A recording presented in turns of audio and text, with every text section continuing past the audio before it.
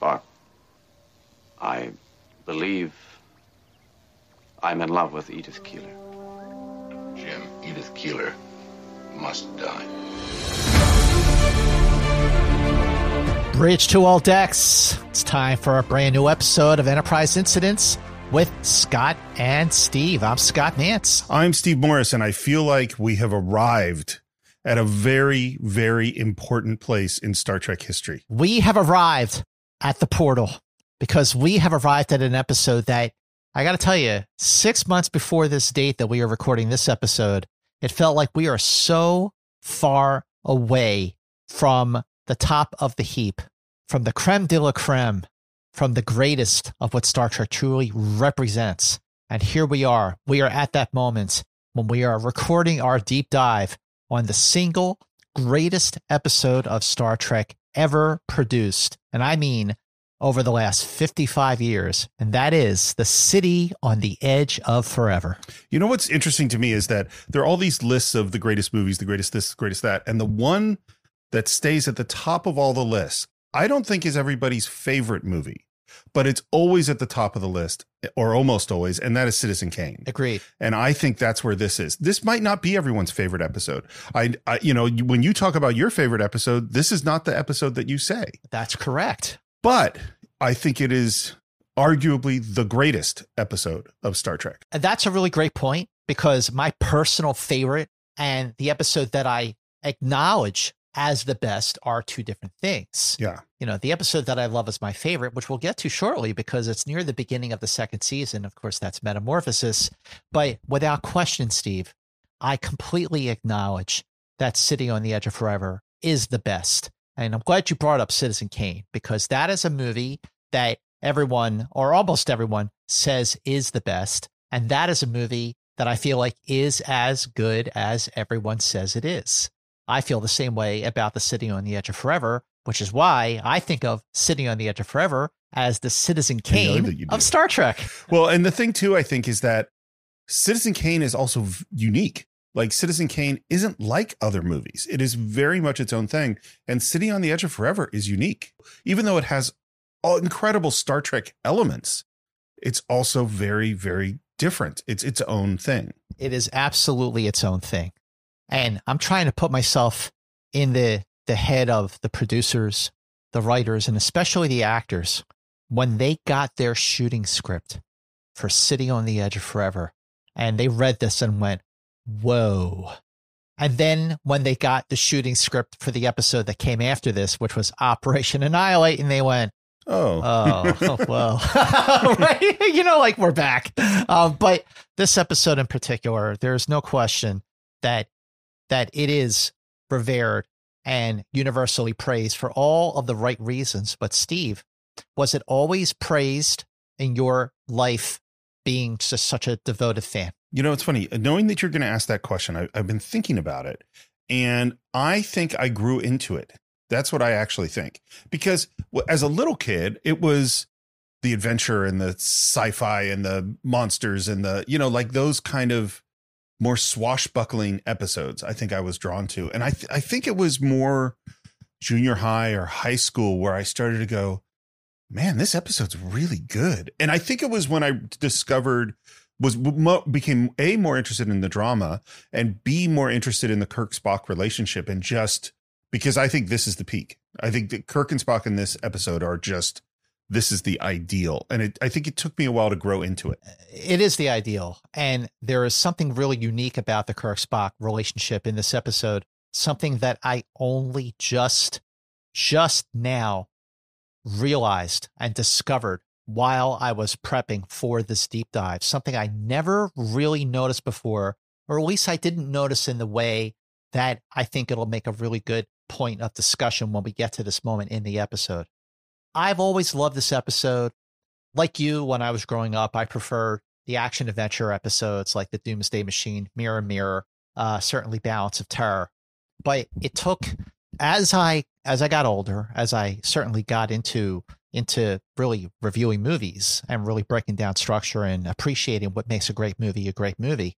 And as far as the original series goes, I feel like this is as cinematic as the original series got. And the elements that I've grown to appreciate. Like you, I think I had to grow into them, and I appreciate so many things about them as a grown-up that I did not appreciate while I was growing up. Right. But it aired on April 6, 1967, which made it the 28th episode to air. It was filmed between February 3rd and February 14th, 1967. It took 7.5 days for this episode to be filmed, which means it went a day and a half over schedule. It was the 29th episode of the original series to film. Now, when I break down the budget for these episodes, this one's a little tricky because there are two numbers that I have seen. The first number was around $245,000. Wow. Now, Steve, if you remember, we've been talking about the budgets. Their first season per episode budget by the end of the first season was around $185,000. So this first cost of around $245 already puts it at more than $60,000 over budget, which already makes it, outside of the two pilots, the most expensive episode of the original series as part of its regular production series. But the second number that I came across, and this one comes courtesy of a brand spanking new book called Star Trek: A Celebration, which is brand new coffee table book with a lot of stuff in it that even I did not know. Oh. And I have to say, Steve, a lot of very cool photos that I have never seen. So the new number that I came across is actually $250,396. So that's the number I'm going with because it's more recent. So that puts this $65,396 over budget. The score, now, for the last few episodes, the score had been tracked, pulled from other episodes. But Fred Steiner returned to record a partial score. And you'll know what that is when we get to it in our discussion. But as far as Sitting on the Edge of Forever being revered, it is also an award-winning episode, having won the 1968 Hugo Award for Best Dramatic Presentation. The next time a Star Trek episode would win a Hugo Award would be 25 years later with the Next Generation episode, The Inner Light. And incidentally, when Sitting on the Edge of Forever won its Hugo Award, the other 4 nominees were episodes of Star Trek: The Trouble with Tribbles, The Doomsday Machine, Mirror Mirror, and Amok Time. So among those 5, would you have picked Sitting on the Edge of Forever to win the award? Of course I would. And those are good episodes, but to me, there's not even a comparison with any of those. Well, what's interesting that just occurred to me, because I figured it would be The Inner Light, which would also win the award. There's a connection between Inner Light and City on the Edge of Forever. What's the connection? They're both, the captain has this experience that is tragic and that is deep and profound, and then they have to go back. And they both have a time travel-ish element to them. It's the captain goes off into this world, has a deep, profound experience, and then they are changed when they come back to the Enterprise. Absolutely. Completely agree with you. The interesting thing about Inner Light is that Picard has this experience that's not his. Right. It's a time travel episode of sorts, but completely different in terms of its scope and its tone than the one that Kirk has in City. So the other award that Sitting on the Edge of Forever won, and this is really interesting, Steve, is that it won the Writers Guild Award for Best Written Dramatic Episode. But here's the catch, my friend. The version of City that won the Writers Guild Award was Harlan Ellison's original version of the teleplay, not the version of the episode that actually aired. So Harlan Ellison won his Writers Guild Award for Star Trek for a version of Star Trek that was never actually produced. Wow. And when he won his award, well, I'll save his speech when we get to the aftermath of Sitting on the Edge of Forever. When I say aftermath, I mean a big aftermath, because more than any other episode of the original series, this one came with a lot of controversy, a lot of headaches. It was rewritten many, many times to the ire of Harlan Ellison, its writer, and a deep dissatisfaction that he carried with him to his final days when he passed away in 2018. Harlan Ellison, though, was one of the first writers that Gene Roddenberry hired to be a part of Star Trek. And at that time, he was a big, big champion. And he wrote about how this is not going to be like other TV shows, like other science fiction TV shows like Lost in Space. This is going to be really serious, which is why they got other revered science fiction writers like Theodore Sturgeon and Richard Matheson. Now, Harlan Ellison also won Writers Guild Awards for The Outer Limits for Demon with a Glass Hand, The Star Lost for an episode called Voyage of Discovery, and for the Twilight Zone episode Paladin of the Lost Hour. That's from the revised version of the Twilight Zone from the mid-1980s, which is really, really good. And he also won another Hugo Award for 1975's A Boy and His Dog, based on his original material.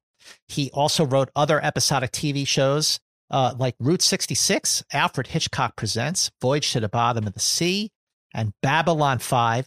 And he was also the creator of the series called The Star Lost, but as he was credited as Cordwainer Bird, not Harlan Ellison. I'll get to that in a moment too. And he also has books and collections which have been revered for decades, like Deathbed Stories, Again, Dangerous Visions, Strange Wine, and Shatterday. As far as its evolution, I'm going to do something different with this episode, Steve. Instead of just running through all the differences, as the outlines and the teleplays have progressed, I'm going to go through them as we get to the end of each act during our deep dive, so we can really break down the differences between the original versions, the revisions, and the final version that aired. But I will say that Harlan Ellison's story outline came very, very early on March 21st, 1966. Wow. And he was rewritten by the likes of Stephen Karabatsis, Gene Kuhn, Dorothy Fontana, and, of course, Gene Roddenberry. But one thing I do want to note about Sitting on the Edge of Forever, Steve, I've talked many times now about the photo novels. Yes. The photo novels, which I still say you should have. I feel like you should get a commission on every used sale of these photo novels. You've been doing regular advertisements for them. Well, for everyone who has even just one of the photo novels, but definitely if you have your set, take a picture of yourself with your favorite photo novel and make sure you post it on our Enterprise Incidents Facebook page, because I love those photo novels. I think that they are really like the rosebud of my Star Trek collection. But, you know, Gene Roddenberry and Bob Justman had been really trying hard to keep Harlan Ellison on target with writing the screenplay. He wrote it very, very slowly because he was writing so many other things. And they had asked him to make so many changes that Ellison refused to make. And then at one point, they actually sent William Shatner to Harlan Ellison's home to try and appeal to him to make certain changes. But according to Harlan Ellison's recollection about the meeting when Shatner came to his home, all Shatner was really interested in was how many lines he had versus how many lines Leonard Nimoy had. So not the best ambassador. Not the best ambassador. And I can't really, I find it hard to dispute Ellison's allegation with that. But again, there's so much to say about the making of this episode as there is about the episode itself. And I think there really isn't another episode of the original series quite like it. You know what's interesting, and then I'll jump into sort of the things going on in the world, but having done the Cinephiles for so many years, there are great films that were clearly the vision of someone and they made the movie that they wanted to make. But there's a whole bunch of other great films that had multiple writers, multiple rewrites, all sorts of chaos, and made some of the greatest films of all time. You know, Casablanca being a great example, Gone with the Wind being the great example. Jaws was constantly written. Apocalypse Now was constantly rewritten, all sorts of chaos. And it's amazing to me that out of all of this chaos, and I'm really curious to hear what some of it was, that you get this incredible episode of television. And you know what's interesting? You know, you mentioned those movies, and with the exception of Apocalypse Now, you know, you watch some of these movies. Like I just was doing some reading about the movie Tootsie with Dustin Hoffman, directed by Sidney Pollack.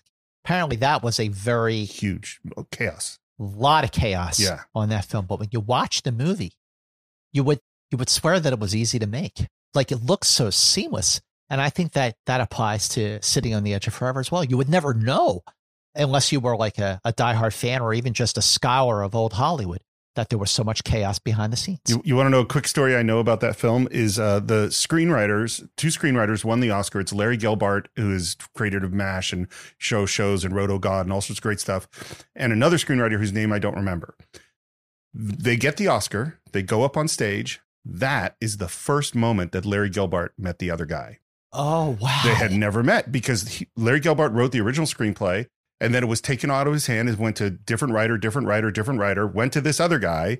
Then it went back to Larry Gelbart, who did the final polish. And then what happens is the WGA looks at the Writers Guild, looks at all the versions, and then they give out the credit. And so they said, well, Larry Gelbart and this other guy share credit. He'd never met him. Well, I have a great quote from Dorothy Fontana, which I'll read to you when we get to the end. That kind of sums up her feelings about working with Harlan Ellison, who, by the way, she considered a very, very dear friend. The people who really loved Harlan Ellison, like Dorothy Fontana, like I believe David Gerald was also really good friends with Harlan. David Gerald wrote Trouble with Tribbles. He also wrote The Cloudminders from the third season. The people who defend Harlan Ellison defend him with passion. But there, you know, when you look at all of this, when we get through all of this during the deep dive, Steve, I really want to know, as we're going along, do you think that these changes were right to make a better episode that fit in with the tone of the rest of the series? I can't wait to hear them. Yes. As you mentioned, this was filmed between February 3rd and February 14th. So it's a longer, I'm assuming there was a 3-day weekend somewhere in the middle there. Yep. And that's why it ended up being so long. So I have a little bit more than I normally do about what was going on in the world. The first thing is on February 4th, tensions between China and the Soviet Union were going higher and higher to the point that the Soviet Union sent troops to Mongolia along the Chinese border because they were getting worried that they were going to go to war. I mean, it's really a scary moment. In Nicaragua, Somoza was elected. I put quotes around that president. He's part of a political family line that had run that country for a while. He won 70% of the vote, apparently. Wow.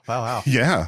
Amazing how that worked out. On the same day, the Smothers Brothers Comedy Hour made its debut on TV. For those people who know, this is one of the most important shows of the late 60s. This was super controversial, represented the counterculture, did all sorts of things. I think it was on CBS. Now I can't remember. I remember George Harrison was on it. Yeah. And there was, things where different stations wouldn't carry it, and finally it was canceled in 1969.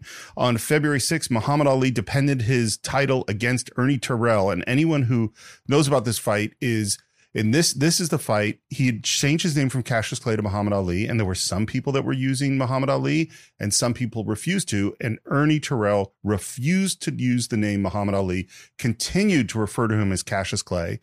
In the ring, Muhammad Ali repeatedly yelled at him, "What's my name? What's my name?" while he literally beat the crap out of him. You know what? He had it coming to him, didn't he? Yeah. And it went 15 rounds, and there was a lot of people that think that he basically chose not to knock him out and kept torturing him for 15 rounds because of being disrespected. Is that on YouTube or something? I would love to see that. Could see this fight. And this is peak Muhammad Ali. This is before he lost his title and had the years off. This is when nobody could touch him. Amazing. A legend. On the 7th, Mickey Dolenz met Paul McCartney at his house in London. Whoa. Yeah. Did he go to a session? I wonder if Mickey Dolenz went to a Beatles session. It's a really good question. On the 8th, Lyndon Johnson sent a letter to Ho Chi Minh, the president of North Vietnam, saying, "Hey," this is not how he said it. "Hey, Ho." He said, "Hey, if you guys stop invading the South, we'll stop bombing the North." Needless to say, that didn't work out. That did not work out. Maybe it was the hey. I think probably it was just not respectful. It didn't translate more well into Vietnamese. Yeah. On the same day, cellist Charlotte Moorman was arrested in New York City for playing the Brahms Lullaby. I mean, she was playing it topless, and so that's probably why she was arrested. Might have something to do with it. on the 10th, the 25th Amendment was ratified, and this is something we've heard a lot about recently. This is changing the rules at which the succession of the presidents happens and giving the cabinet the power to remove the president if they're unfit for office. That was passed. On the same day, Laura Dern and Vince Gilligan were born. On February 12th, there was a raid at Keith Richards' house, where they busted him and Mick Jagger for drugs. Those were the days. Yeah. In Vietnam, the 1st Infantry Division launched what they believe was the largest gas attack in the entire Vietnam War. 11 Chinook helicopters carried 30 55-gallon drums each of tear gas, 25,000 pounds, which they dropped on Viet Cong targets. They went down to the ground, found out the Viet Cong had left the day before. Amazing. Wow. Yeah. And on February 13th, speaking of the Beatles, do you know what came out? February 13th. Wait a minute. February 13th, 1967. Yep. I'm going to say that was the release of one of the most important singles of all time. Penny Lane, Back with Strawberry Fields. You are 100% correct. Oh my gosh. My faith in you is continues. I felt that was a tough one, but I thought you would get it. Well, I mean, when they went in the recording studio, when they went back to Abbey Road in the fall of 1966, they had taken a few months off after their last concert, which was on August 29th. And just maybe 10 days after their last concert, and they called the quits from touring, is when Star Trek premiered. So when they went back to the recording studio, they had the mustaches, and they recorded When I'm 64 and Strawberry Fields and Penny Lane, and they had intended to make an album about their childhoods. But then EMI said, no, you got to put something out. It's been, you haven't had any kind of new material out since last summer with the Revolver. So they hastily, and I use that word very loosely with big quotes around it, hastily released Strawberry Fields, Penny Lane, which is hailed as one of the most important pop singles of all time, next to Good Vibrations by the Beach Boys. It'll be really interesting when, after we're done with Enterprise Incidents, we start our Beatles podcast. I'm down with that. I'm absolutely down with the Beatles podcast. I wonder, has anyone done that? Gone like album by album? A deep dive on the Beatles? Deep dive on the Beatles. I'm sure they have, but not the way we would do it. The thing is, though, I am not a music expert. Like, I love the Beatles, and you obviously have encyclopedic knowledge of the Beatles. That's why we would be a great team on the Beatles as well. We'll have to figure out what to call it. Yeah, that's true. Very good. I think we need to get a musician. Let's keep that on the shelf next to the Let It Be tapes. There you go. Are you ready? Oh my gosh. I have been waiting for this moment for 6 months, and I cannot believe that we are actually about to do our deep dive on not just the greatest Star Trek of them all, but one of the finest hours of dramatic television in Hollywood history, bar none. We talked about teasers and how good they are. This teaser, it starts right in the middle of the action, right on the red alert, right on the bridge of the Enterprise, shaking. There's something going on. We don't waste a second's time. Stay on top of it, Mr. Sulu. We're holding orbit, sir. The helm is sluggish. This is a fantastic opening. You just see the Enterprise orbiting this planet, which does not have a name, and the way that the turbulence is rocking the Enterprise, and they're swaying back and forth, and the dramatic score underneath it. This is clearly what the Enterprise was out in deep space for, exploring a strange new world, and there's some very strange activity going on the planet that's affecting the Enterprise. You mentioned the way the ship is moving. What I do think it's interesting that these are not like, we've seen lots of shakes of the Enterprise. This is more like they're on the ocean. There's like waves going through in addition to the shakes, which is not a big deal, but it's like, here's a choice, that's different. And then right at that moment, huge sparks at the helm and Sulu goes down. Sick bay, to bridge. Now, this episode was filmed on day 5 on Stage 9. All the bridge scenes were filmed on day 5 because other than the teaser and the beginning of the first act, we don't see the Enterprise again for the rest of the episode. But within seconds, you have this explosion at the helm that knocks Sulu out, and Kirk frantically calls for sickbay to come to the bridge. And in the midst of that, what we hear that's happening is that they are actually passing through ripples of time. Inform Starfleet Command that apparently something or someone down on this planet. And he doesn't finish the sentence because at that moment, McCoy enters to take care of Sulu. So McCoy leans down by Sulu and so heart flutter, better risk a few drops of cordrazine. It's tricky stuff. Are you sure you want to risk? Sulu comes to with a mighty fine smile on his face. The exact smile he had when he was possessed by Landru, the exact smile he had when he was possessed by the spores in This Side of Paradise. So say this about George Takei. When he gets happy, he gets very happy, and it's great commitment. He's got a very nice smile. And I love the joke. You were about to make a medical comment, Jim. Who, me, doctor? That is Gene Kuhn. Yes. Yeah. That is absolutely Gene Kuhn. You know, when we get into just all the different variations and all the different elements that the writers brought to it, one thing that Gene Kuhn absolutely brought to it for sure was the humor and the levity, even in moments of high drama, just like this. Two things about this. The first is we talked about it endlessly, but Kirk's a nerd. He has read about cordrazine. He knows that it's serious stuff. Oh my gosh, you're right. Second thing is this, for those screenwriters out there, this is how you do exposition, because what they have to get out is that this is a dangerous drug. That's what's important. And you do it through a moment of conflict and levity. I want to get back to your first thing. Okay. I never thought about that before, but he knew. He knows what cordrazine is. He's not a doctor, but he is a nerd. He read that book, man. He read that book just like all the other books that he had on his stack with legs. And again, we're setting up, it's just beautifully setting up the moments of disaster, because we hear that we've plotted all the ripples, so we're going to be okay, except there's one that seems really heavy. And at that moment, we see McCoy looking at that full hypo. That is a perfect setup. You know, the moment before the disaster is coming. And it's been all set up to this moment, the turbulence, the time ripples, McCoy being called to the bridge. It is a perfect storm that leads to this moment when that last bit of turbulence shakes the Enterprise in such a way that it knocks McCoy off his feet and he falls onto his full hypo, injecting himself with a full vat of cordrazine, knocking himself out.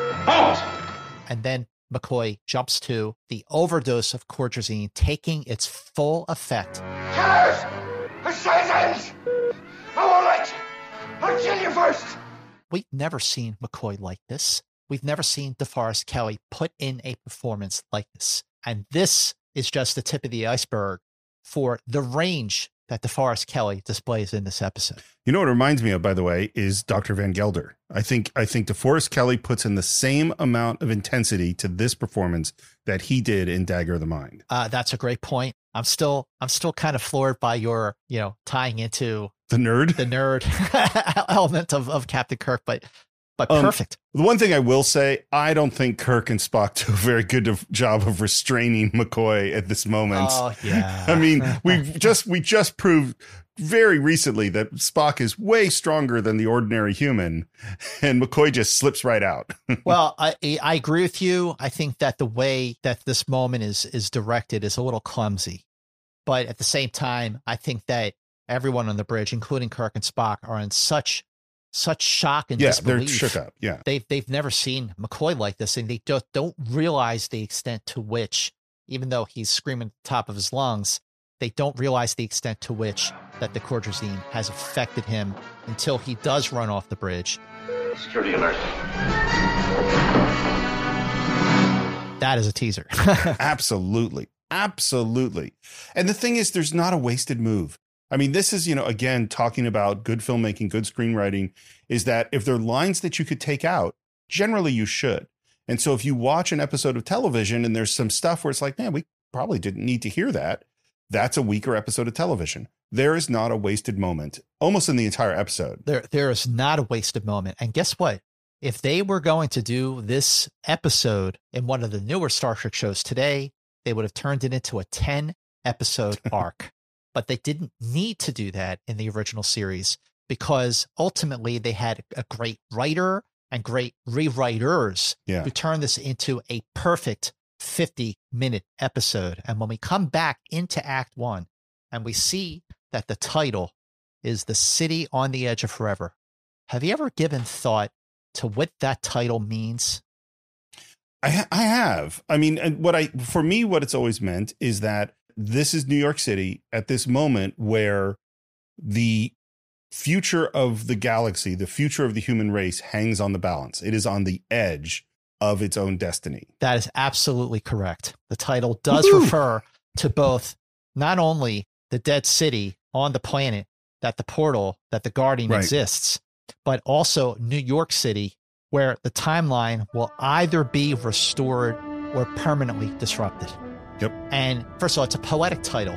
Captain's log, supplemental entry. 2 drops of cordrazine can save a man's life. 100 times that amount has just accidentally been pumped into Dr. McCoy's body. We have no way of knowing if the madness is permanent or temporary, or in what direction it will drive McCoy. Well, security is looking for McCoy, who has got himself down to the transporter room. Transporter Chief Kyle has his back to the door. He doesn't hear the door open, but that's okay. And John Winston, once again, playing Chief Kyle. So McCoy knows exactly where to hit him to knock him out. And he takes his phaser. I don't know why he's wearing a phaser in the transporter room, but it's okay. You know, these are minor little plot point contrivances that you look past because they do advance the story, because that phaser will come back into the story later in this episode. But then McCoy beams himself down to the planet. One thing that I think is interesting, do you remember in This Side of Paradise where McCoy was threatening Sandoval and it sounded like he was going to fight? You know what? McCoy can fight. McCoy can fight. You're right. He knew exactly where to hit Kyle. Good move he put on this guy. Yeah, no, that's a good point. One interesting thing I noticed on the bridge is that when Kirk comes back on the bridge, it's totally minor, but there's an African-American guy in a yellow shirt who enters after him. Mm-hmm. And I think that is just great extra casting, that they said, we want to reinforce that there are officers on this ship that are of all different races. You know what? I absolutely noticed that. And I thought to myself, even from a young age, how cool is that you have all this diversity on the Enterprise and it's there without drawing attention to it. Right. It's just there because it belongs there. Yep. And the message goes up to the bridge that McCoy has beamed himself down. And the transporter at that time, Captain, was focused on the center of the time disturbance. So whatever's down there, McCoy's in the heart of it. And we see this big landing party beam down to this planet. And I remember from a very early age, Steve, the first thing I noticed about the way this planet was shot was the lighting, courtesy of cinematographer Jerry Finnerman. Absolutely. Looks amazing. I also think the sound design on this planet is great. It has a creepy, totally different from what we've heard before sound. And the other thing I notice is Uhura's in the landing party. Is this the first time that she's in a landing party? It is the first time she's in a landing party. And also part of the landing party is Scotty. Yep. So this is a big landing party. You have security. You have your first officer, your science officer. You have your engineer, your communications officer. And, you know, you could look at it and say, like, why do all these people need to be there? But there's a lot going on this planet that they don't understand. So I think maybe it is important to have communications there. I think it is important to have your engineer there to determine, like, what these time disturbances are and how they're affecting the run of the Enterprise. It makes perfect sense. So I don't think it makes perfect sense. I don't think it makes a lot of sense at all. But because what I actually think would make sense, wouldn't you want to have like a nurse or a doctor being down with you? You're trying to get a guy who's really sick. Of course. That would seem more intelligent than this. But this is the thing, is that the reason they're down there is we like these characters. It's not about what their jobs are. And I bet there was a conversation with Nichelle Nichols being really unhappy and saying, please give me something to do. Possibly. I agree with that. I mean, sure. Remember when we were talking about Return of the Archons, you know, she was on the bridge and had nothing to say. Yeah. I agree. Something must have come out of that. Even though she doesn't have a lot of dialogue, and even though after the first act, you know, we don't see her again until the very final moments, there must have been a conversation there. Of course, we don't know for sure, but it makes sense that there would have been. But this scene, the planet scenes, were filmed on stage 10, which is where all the planet scenes. Right. In fact, all the exteriors were filmed except one that was actually shot on another stage that I'll get to later in this episode. But they started filming this particular scene on the planet on day 6 of filming City on the Edge of Forever. And we We're told, after establishing the mood, the lighting, sort of the planet sounds, the planet vibrations, that eerie music that I love that eerie score, that this is 10,000 centuries old. Which is a million years. It would be probably an easier way to say that, but yeah. Well, I guess it's more dramatic to say it's like 10,000 centuries old than say a million years, but a million does sound pretty old. So what we see in the distance is this object, an object that catches their eye. So this object, as we come to learn, is called the Guardian of Forever. And so what happened was Matt Jeffries was the set designer. He was also the creator of the Enterprise. Right. And the Romulan Bird of Prey. So he was out sick the week that they were prepping City on the Edge of Forever. So the Guardian was actually designed by Rowan M. Brooks, who was the art department chair. And what he did was he had tubes push carbon dioxide fog down the backside of the Guardian. And the lighting effects were designed by Jim Rugg. Well, when Matt Jeffries came back to work and he saw the donut-shaped Guardian, he was quoted as saying, "What the hell is this?" But I think the Guardian looks awesome. What do you think? I like it a lot. I mean, so I watched this last night with my wife and son. Oh. It's one of the few ones I've gotten them to watch. What did they think? Jax loved it. I mean, he made jokes about it too, because he's 10 years old in the world of the greatest special effects in history. And now he's watching an old Star Trek episode. And so he made some jokes about this particular set. And I had to, and when the fog started coming down, he's like, "Oh, they're just like blowing smoke. That's silly." And I'm like, "Dude, 1967, 55 years ago, cut it some slack. This is cutting edge. This is older than me." I think it's a really cool design. I like it a lot. I think it's an iconic design. Absolutely it is.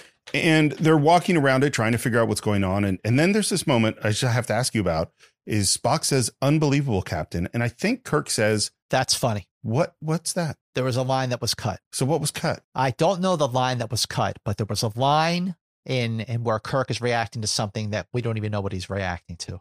But I always thought about that too. It's so funny. We've now had like 3 things where in this incredible episode where we tiny little nitpicks, and that is definitely one of them. This single object is the source of all the time displacement. Explain. I can't. For this to do what it does is impossible by any science I understand. And we're searching for McCoy. And then we see that they are not good searchers. And McCoy's hiding places are not that tricky. But McCoy pops up looking completely crazed. I guess there are only so many places he could hide on stage 10. Exactly. Incredible power. It can't be a machine as we understand mechanics. Then what is it? A question. You hear the voice of the Guardian from Bart LaRue, who was seen as the TV announcer in the episode Bread and Circuses. Oh. And he was, his voice was used many times throughout Star Trek. But when you hear Bart LaRue with the reverb in his voice, a question, and the lighting on the Guardian, I don't care if it's 1967. By today's standards, that still looks pretty cool, the way the Guardian lights up in unison with Bart LaRue's voice. Since before your sun burned hot in space, and before your race was born, I have awaited a question. And that is one of 2 lines to survive from Harlan Ellison's original screenplay. Word for word, it's one of the only lines to survive. Wow. Another line comes much, much later in the episode, and I'll let you know what that is. But I just love that line. Since before your sun burned hot in space and before your race was born, I have awaited a question. That's a long time. So does that mean the Guardian has been alone that whole time? Yep. Because Spock says this is 10,000 centuries, which is a million years. Our sun's 4 billion years old. 4 billion years old. That's a long time. Spock was wrong. Yeah. Not the first time.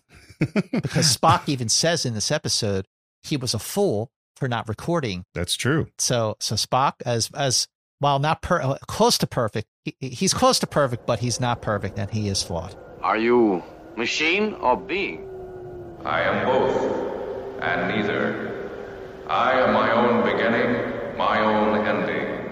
I see no reason for answers to be couched in riddles. My answer is simply as your level of understanding makes possible. Immediately, you sense an irritation between Spock and the Guardian. I think Leonard Nimoy could do a masterclass on reaction shots. There, and in this episode, it's just basically you could watch this whole episode and just watch Nimoy. He's so interesting. He's so funny. And this is one of those moments where there's just a little look. You know what I wonder, because we don't really know what I know that the Guardian of Forever has become a thing that is in Star Trek canon and has been referenced in various places. It seems to me that if it is from before our sun burned in space, and if he is his own beginning and his own ending, then on some level, the Guardian of Forever exists outside of time. You know what I mean? Oh, I completely agree with that. Sure. Like it wasn't like it was built a really, really long time ago. It's that it has existed beyond time. It has existed beyond time. And the race that lived on this planet, and there was a race because there's ruins. Yeah. There are ruins. So whatever race lived there has evolved, flourished, and become extinct. And the Guardian is still going. Yeah. I think even just talking about that length of time in which the Guardian has been dormant, waiting for a question, is actually pretty chilling. A time portal, Captain. A gateway to other times and dimensions, if I'm correct. And the Guardian says, as correct as possible for you. Man, the Guardian lays down some nasty shade, man, when he wants he does. to. The Guardian is a bit condescending. Again, that's the hand of Gene Kuhn, who just brought levity that coexists in moments of high drama, just like this. Behold.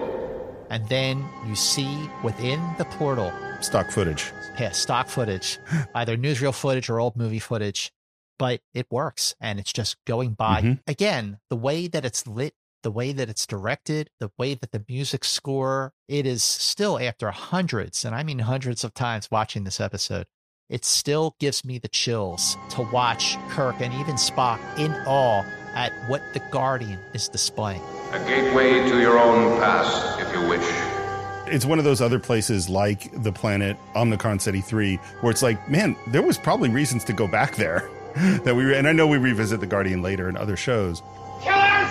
McCoy yells, Killers! I won't let you get me! I'll kill you first! I won't let you get assassin! And they grab him, and we use the famous Spock neck pinch. And I like how Kirk motions for Spock. He's like, go ahead. Yeah, after you. They don't phaser him. They don't use a hypo to knock him out. Spock knocks him out with the neck pinch. Well, and again, these are silly nitpicks, but it's like, this is why it would have been a good idea to have Nurse Chapel here, because here's this guy in horrible distress, could be dying. You just kind of leave him while you marvel at the Guardian. The choices that Kirk has made in putting together the landing party has been called into question. Remember in The Ultimate Computer? Oh, yeah. That's a good point. So here's Kirk, okay, and he, sends a big landing party down. Maybe, a couple of the choices weren't the most wise.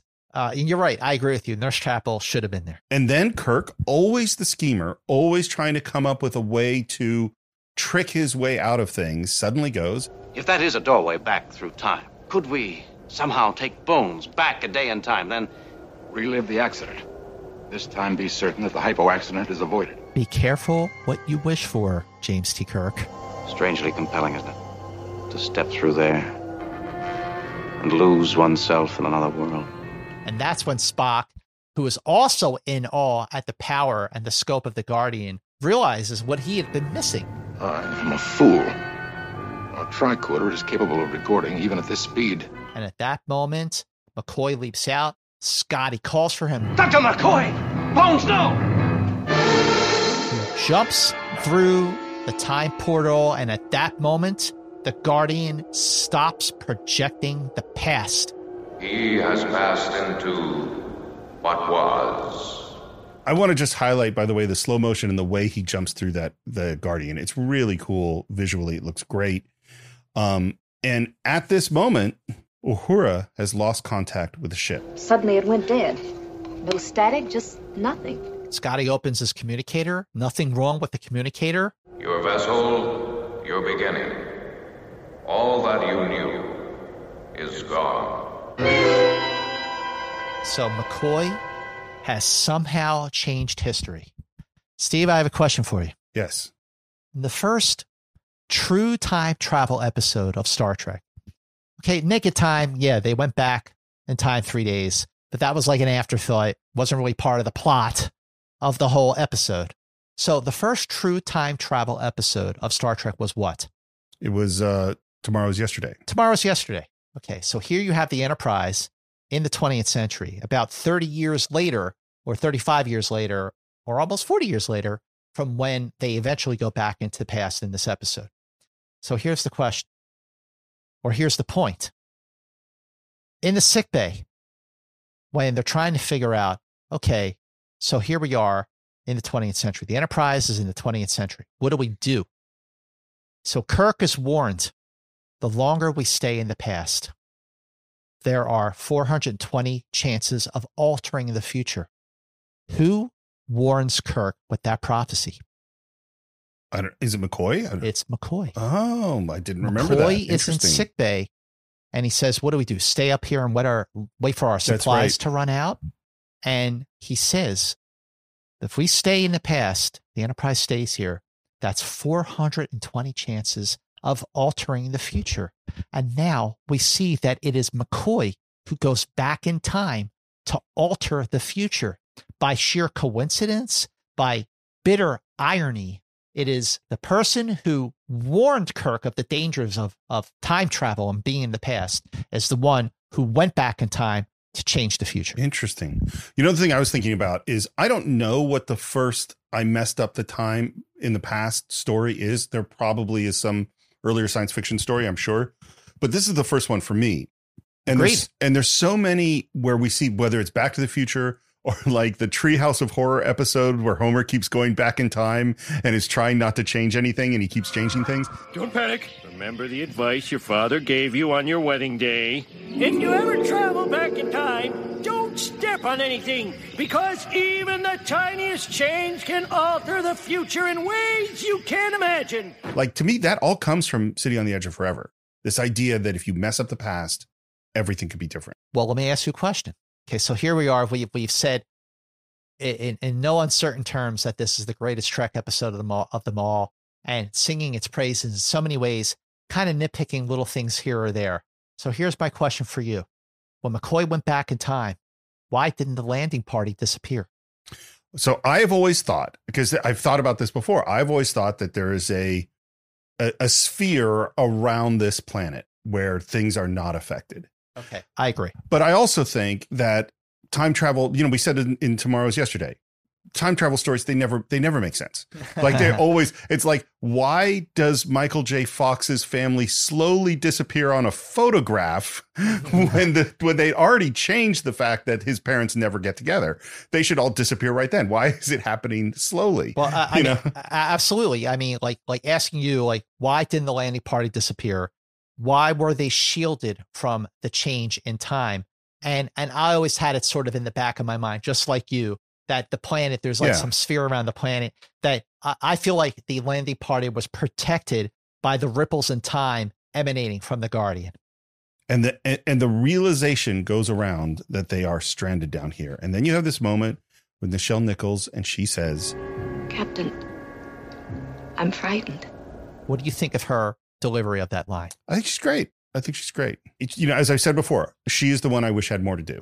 I completely agree with that. I actually think that compared to her shrieking moment in Arena, which seemed like it was out of character for her, the delivery of I'm frightened is right on point, because not only is she frightened, she's in shock. Well, and I think she's also great, and we'll get to it at the end of the episode, just in her reaction shots. She's great. Earth's not there, at least not the Earth we know. We're totally alone. And Kirk looks up, and the camera moves off him up to the stars, where there is no Enterprise. Okay, now let me point something out to you. Most people today, I think, are watching the version of City on the Edge of Forever where they're watching the new visual effects. And this is an episode that I don't think really benefits much from the new effects. I think it's perfectly fine And yeah, it's not a special effect. It's just as good as it is with the old effects. But if you watch the version of City on the Edge of Forever with the old effects, as the camera pans to show the stars, if you're watching that last moment in Act 1 in the original version, everyone else listening to this podcast episode, go back and watch it. When Kirk looks up to the stars for a split second, like change. Like there's a star pattern when the camera pans up to the stars. And then right before it fades to black, the star pattern completely shifts. And I always thought of that moment as not only did McCoy going back in time alter Earth's future, it altered the galaxy. There was a butterfly effect in motion from McCoy going back in time that didn't just affect Earth. It affected eternity in some ways. Am I reading too far into this? Yes. Yes, I am. But welcome to Enterprise Incidents. Welcome to Enterprise Incidents, where we read into everything and dissect it into the ground. But that is what we love about Enterprise Incidents.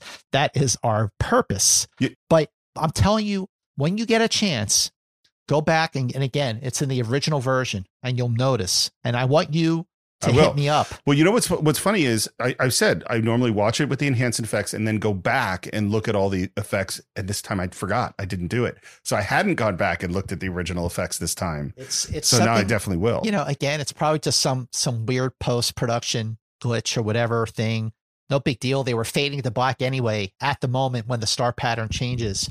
But I always looked at it as a subtle, like, this is a lot more serious than just what's going on Earth. So we've reached the end of Act 1, and I really want to hear about all the script stuff and all the drama that happened. But I just want to tell you what my note was here, which is that it always surprises me that we go all the way through Act 1 before we get to the past, because the past feels to me like a feature film. Do you know what I mean? Absolutely. It feels so rich and complicated that it's amazing to me that it's only the last 3 acts. It's really amazing that we've gotten to the end of Act 1 and look at everything that has happened. Yeah. The Enterprise is gone. We don't know what's going on Earth or the rest of the galaxy for that matter. And what you just said, how the last 3 acts feel cinematic, I want you to remember that because I'm going to come back to that. But for right now, I want to point out, so the original version of Sitting on the Edge of Forever, and as it evolved, was very, very different from the version that we actually saw. In Harlan Ellison's original outline and his first draft and the revision that he wrote later on, these were the noticeable differences in his original version. Starting off, it's not McCoy, but it's another crew member who gets all this into motion. His name is Beckwith. He's a drug dealer and he's a murderer, and he supplies a powerful drug called the Jewels of Sound to another crew member named Lebec. So right here, you have a crew member on the Enterprise who's a drug dealer, and you have another crew member on the Enterprise who is a drug user. After Lebec uses the drug, he threatens to turn Beckwith into Captain Kirk, but Lebec is murdered by this crew member before he can do anything. Beckwith is court-martialed, found guilty, and he is taken to a nearby uninhabited planet where he is going to be executed by a firing squad. Does this sound like Star Trek to you? No, it's so funny. Like, I purposely didn't look at any of this. I read some things about it years ago, but I wanted to get it fresh. It's all wrong. Okay. So you're talking about by execution of a crew member who is a drug dealer and a murderer. I mean, I'm not condoning murdering, but really, like, you're going to kill him? Well, let's just put that aside for the moment. Let's say that that's okay in Star Trek, which it's not. But to me, it's like, that is so complicated and so time consuming, and most of the drama does not include our main characters. Absolutely. So it's like, because I'm imagining pages. So as a writer, you're always, particularly if you're writing for television, you're always battling against a page count. And if you imagine it's sort of like a minute a page. And so a draft of a Star Trek episode you'd want to get it under 52 pages or 51, knowing that things will get cut down a little bit later. And the Star Trek, they're probably asking like, we wanted it 46 pages or something like that. So you're always fighting. So as soon as you told that story, I'm like, that's 18 pages. You know what I mean? Like, Absolutely. I can't get through. I had to introduce these characters. I have to have one betray each other. I have to have a court martial, and then I have to have the sentencing. Like, that's a lot of stuff. So while they're on the planet, this uninhabited planet where they're going to execute the guy, they're picking up radiation on their sensors, on their tricorders. And that's when they sort of go over the hill, so to speak, and they discover a time vortex, which is being guarded over by the Guardians of Forever. They are guarding over a machine that was created by the ancients. Now, in his revision for this screenplay, the one that stated May 13th, Ellison took out the court martial and Yeoman Rand was added to the screenplay. Yeoman Rand. I want to ask you about her in a moment, along with the security detail. And Kirk asks to see a demonstration of the time vortex. And that's when this guy Beckwith jumps back through and changes history. Now, Stephen Karabatsis, when he became the new story editor after John D. Black left, he took a pass at the screenplay. So he took out the drug dealing and the drug using crew members. So he got rid of this Beckwith guy, and he is the one, Stephen Karabatsis, is the one who replaced Beckwith with McCoy. He also added the scene where Sulu is injured on the bridge. McCoy is called to help him. The Enterprise encounters turbulence. McCoy falls unconscious after hitting his head. Okay. Not with the drug, but he's taken to sickbay and injected with an overdose of adrenaline. And that's when he flees to the planet. So then Dorothy Fontana, who took over as story editor after Stephen Karabatsis. So now Dorothy Fontana is doing a rewrite of Gene Kuhn, who did a rewrite of Stephen Karabatsis, who did a rewrite of Harlan Ellison's story. Dorothy Fontana created Cordrazine, which was what drives McCoy mad. So those are the big differences in the first act. It's so crazy. I mean, first of all, I hope it makes people understand that these things don't arrive fully formed. It actually takes a lot of trial and error to figure out how to tell a story. That's how it is. And also, you have to keep in mind that when it came to Star Trek, which was a show that no one had ever done before, not even close to doing a show like this, you know, the only person who really had the voice of the characters in his head at the time when this story was assigned was Roddenberry. Right.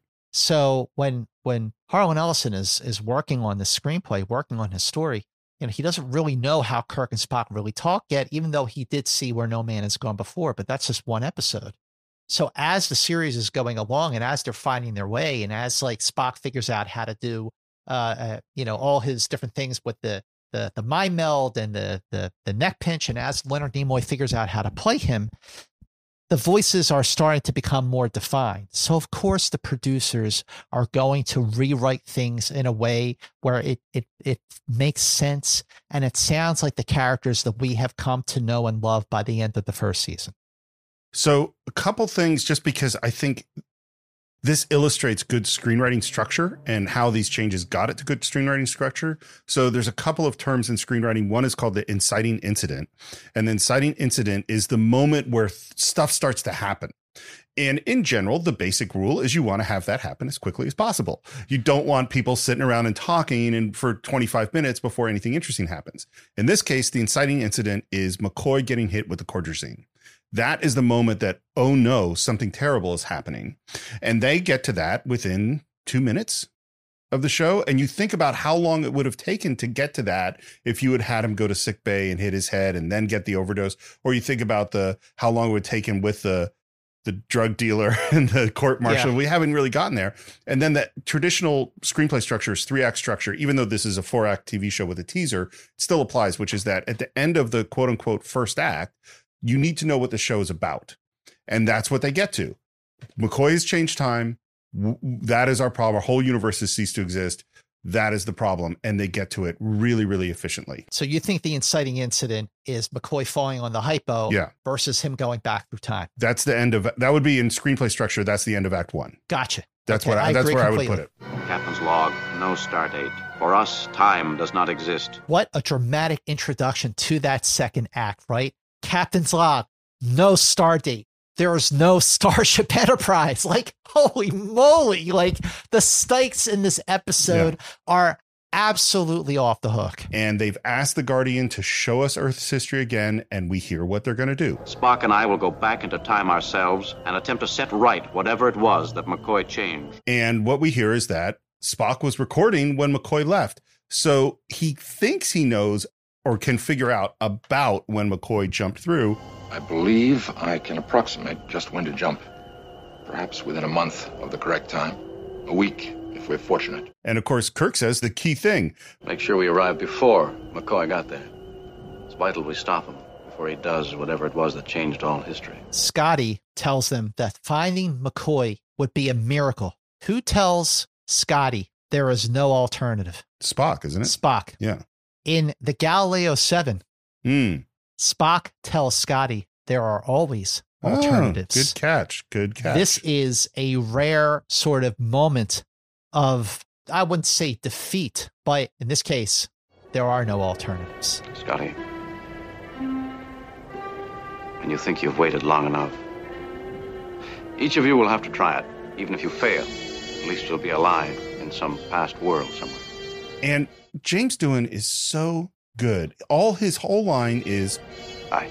And yet, if you watch his face, is he processes that information, understands what it means, and understands why it is necessary, and says yes. I love what you just now said about just how he's able to do so much with so little dialogue at this moment. The way he is observing and reacting, because the way he reacts at the end of this episode, the look on his face. Yes, absolutely. Is telling. Well, it's funny. There's certain actors, and I know this both from directing and from being an editor, who are what I would call solid. And what I mean by that is I could always cut to them because they're always listening. They're always involved and they're not doing too much. So some actors think that when they're listening, they have to be doing a lot of stuff. It makes it hard for me to cut to them.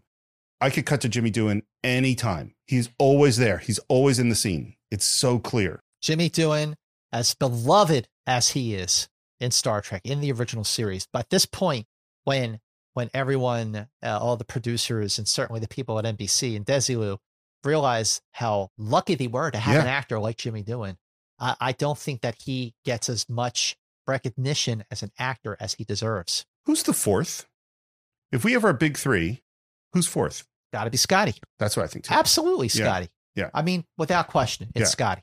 Like if they were going to add a fourth name to that opening credits, it would have to be Jimmy Doohan. I mean, there's a big step down from the big three in terms of screen time and dialogue, but yeah, I think so too.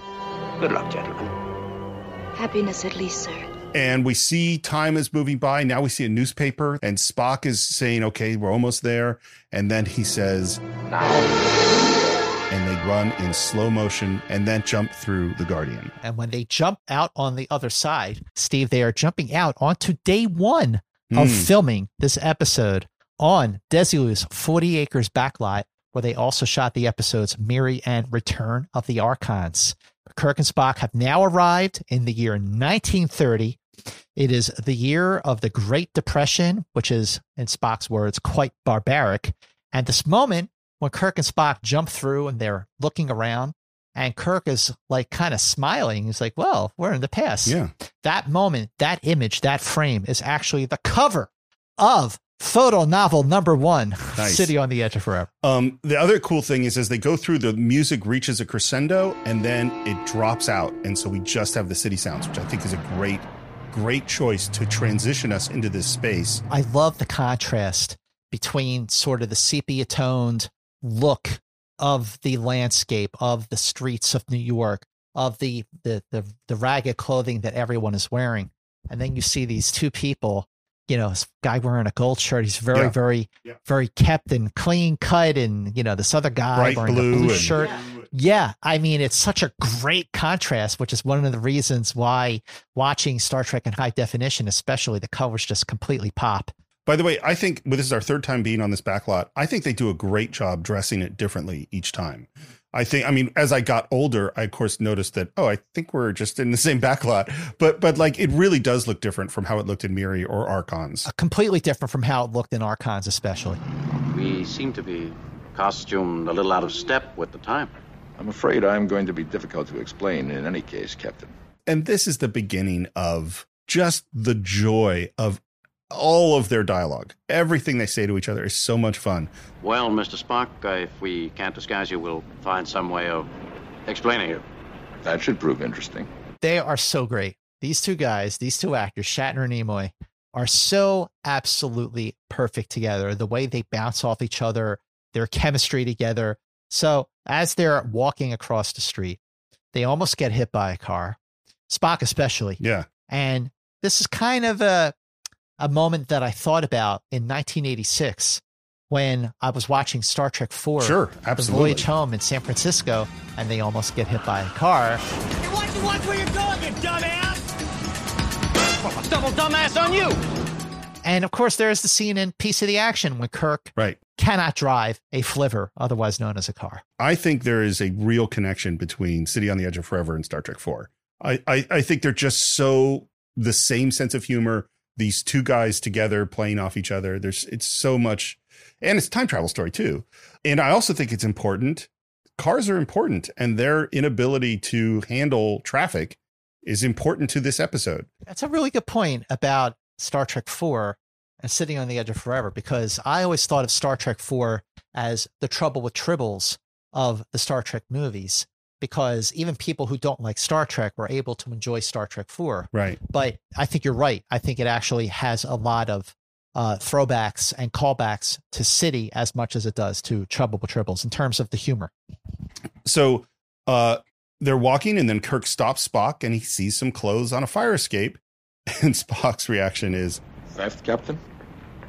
Well, we'll steal from the rich and give back to the poor later. And he climbs up the balcony, and he grabs the clothes, and Kirk is feeling real confident at this moment. He says, I think I'm going to like this century. Simple, easier to manage. We're not going to have any difficulty explaining. There's a policeman in front of them. Policeman played by Hal Baylor. So Hal Baylor in the episode, he just has a couple lines of dialogue, and he just sounds very gruff and like a policeman. But in the photo novel, for this episode, they gave this policeman an Irish accent because I guess there's some reinforced stereotype there that policemen back in that time were Irish. But I just thought it was a little weird that the episode, he does not have an Irish accent at all. But in the photo novel, the writers of the photo novel, the producers, it's all in word bubbles like a comic book. Right. They gave him an Irish accent. and he is perfect casting, just the square face, the perfect uniform. He just is the iconic Depression era cop. You're a police officer. I recognize the traditional accoutrements. And Spock, I love that Spock likes messing with Kirk. He was saying you'll have no trouble explaining it. It's so great. And then we get this watching Kirk try to muddle his way through this. And the key to the comedy, I think, in addition to these two guys are really funny, is the total dead stare of the cop, letting Kirk writhe in this. Now, when Kirk has been forced to improvise a humorous situation, he's not very good at it because nerds are not good at telling jokes. Because I'm just thinking of I take the greatest exception to that. I am a nerd. I can tell a joke.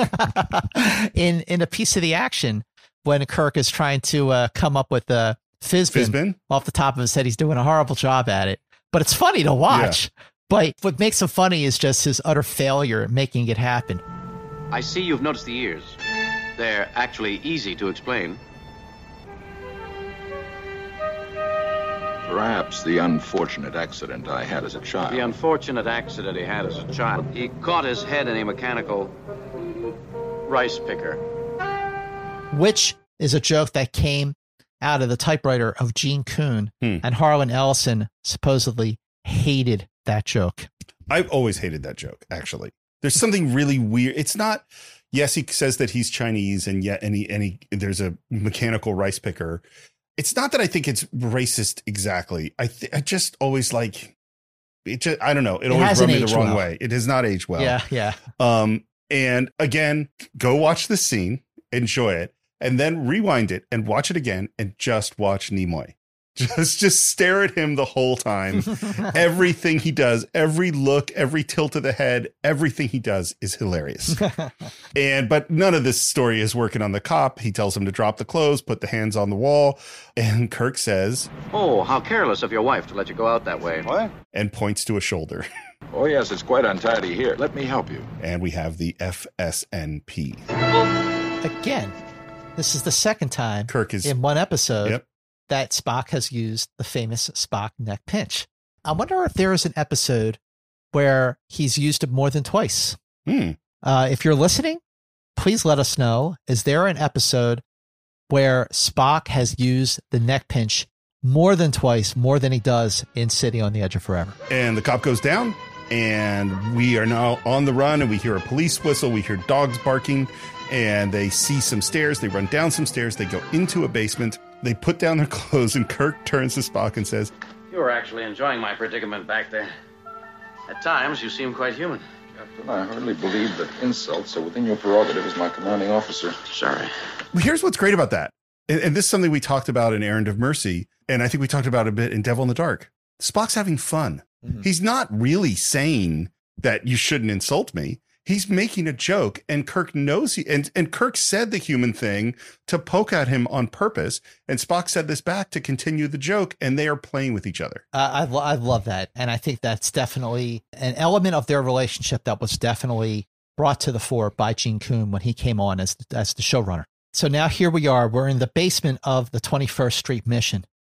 This was on stage 10, and this scene was filmed on day 3 of the filming of Sitting on the Edge of Forever. It's amazing how, like, they shot totally out of order, which is typical. That's normal. Normal. That's the job. But it is really, I think, one of the unsung talents of an actor to film out of order and keep your performance chronological. That's got to be a lot harder than people give it credit for, don't you think? No, it's really hard. And I've certainly had conversations with actors where they've kind of gone, okay, hold on. Where are we? Where am I? One movie I did had scenes where there was the real scene, and then there was replays of the scenes in fantasy where the scene went a different way. And so we shot them at the same time because you're on that location. In fact, we shot the same shot twice, once with it going one way, once with it going the other way, and then went and shot the next shot with it going the first way and then the second way. And the level of confusion for me too, at a certain point of like, okay, hold on. In this version, this is what happened. In this version, it's really, really hard. We do a dissolve, and now we are dressed in period clothes and talking about McCoy's arrival. I believe we have about a week before McCoy arrives, but we can't be certain. Arrives where? Honolulu, Boise, San Diego? Why not outer Mongolia, for that matter? But the way Spock sort of reasons that they just have to trust the theory that time is fluid, like a river with backwash, and the same currents that drew them will draw McCoy and everybody to the same place.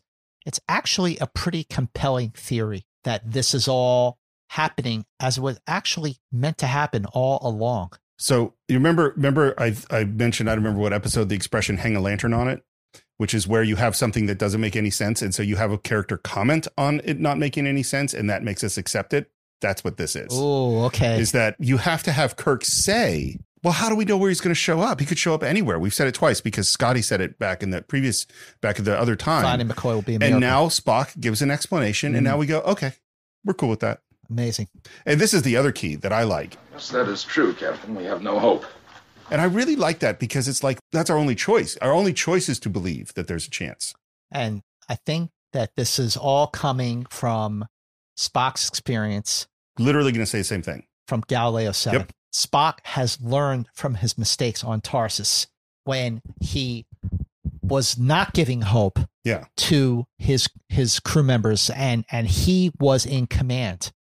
So he has learned from that experience, and he sees how important it is to hold on to hope. As illogical as it may seem, it's essential to moving forward with success. And what would really help him move forward with success is a couple of minutes on the ship's computer, because then he could get the info out of his tricorder. Couldn't you build some form of computer aid here? In this zinc-plated, vacuum-tubed culture. And I love Kirk messing with Spock. Yes, well, it would pose an extremely complex problem in logic, Mr. Spock. And he gives an eyebrow raise. And then Kirk kind of goes down to the stove and opens up. Again, we have beautiful lighting on his face. And Kirk, even with kind of a little look, says, "Excuse me. I sometimes expect too much of you." Spock raises his eyebrows, and then at that moment... Who's there? And then after a few seconds, we see who says those words. Now, Steve, we are now at 19 minutes and 20 seconds into The City on the Edge of Forever. We're almost halfway through this episode, and we are only now getting our very first look at Sister Edith Keeler, played by Joan Collins.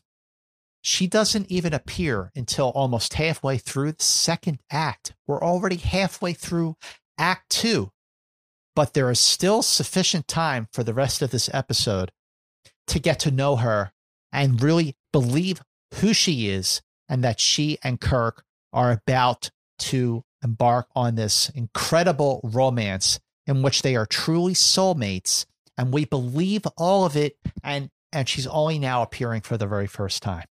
So Joan Collins, who was coaxed into doing this episode of Star Trek by her 4-year-old daughter at the time, named Tara, who encouraged her, "You've got to do Star Trek." Joan Collins is an Emmy nominee for Best Actress in a Drama Series for her iconic role as Alexis Colby on the long-running 80s TV series Dynasty.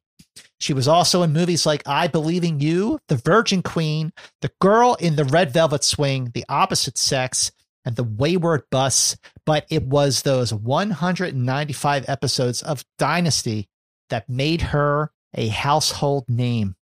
And what I love about this scene is the soft lighting on Joan Collins, the soft lighting from Finnerman. And it is, okay, her name, Edith Keeler. Have you thought about that name, Keeler? Like what that represents? I have not. Okay. Keeler.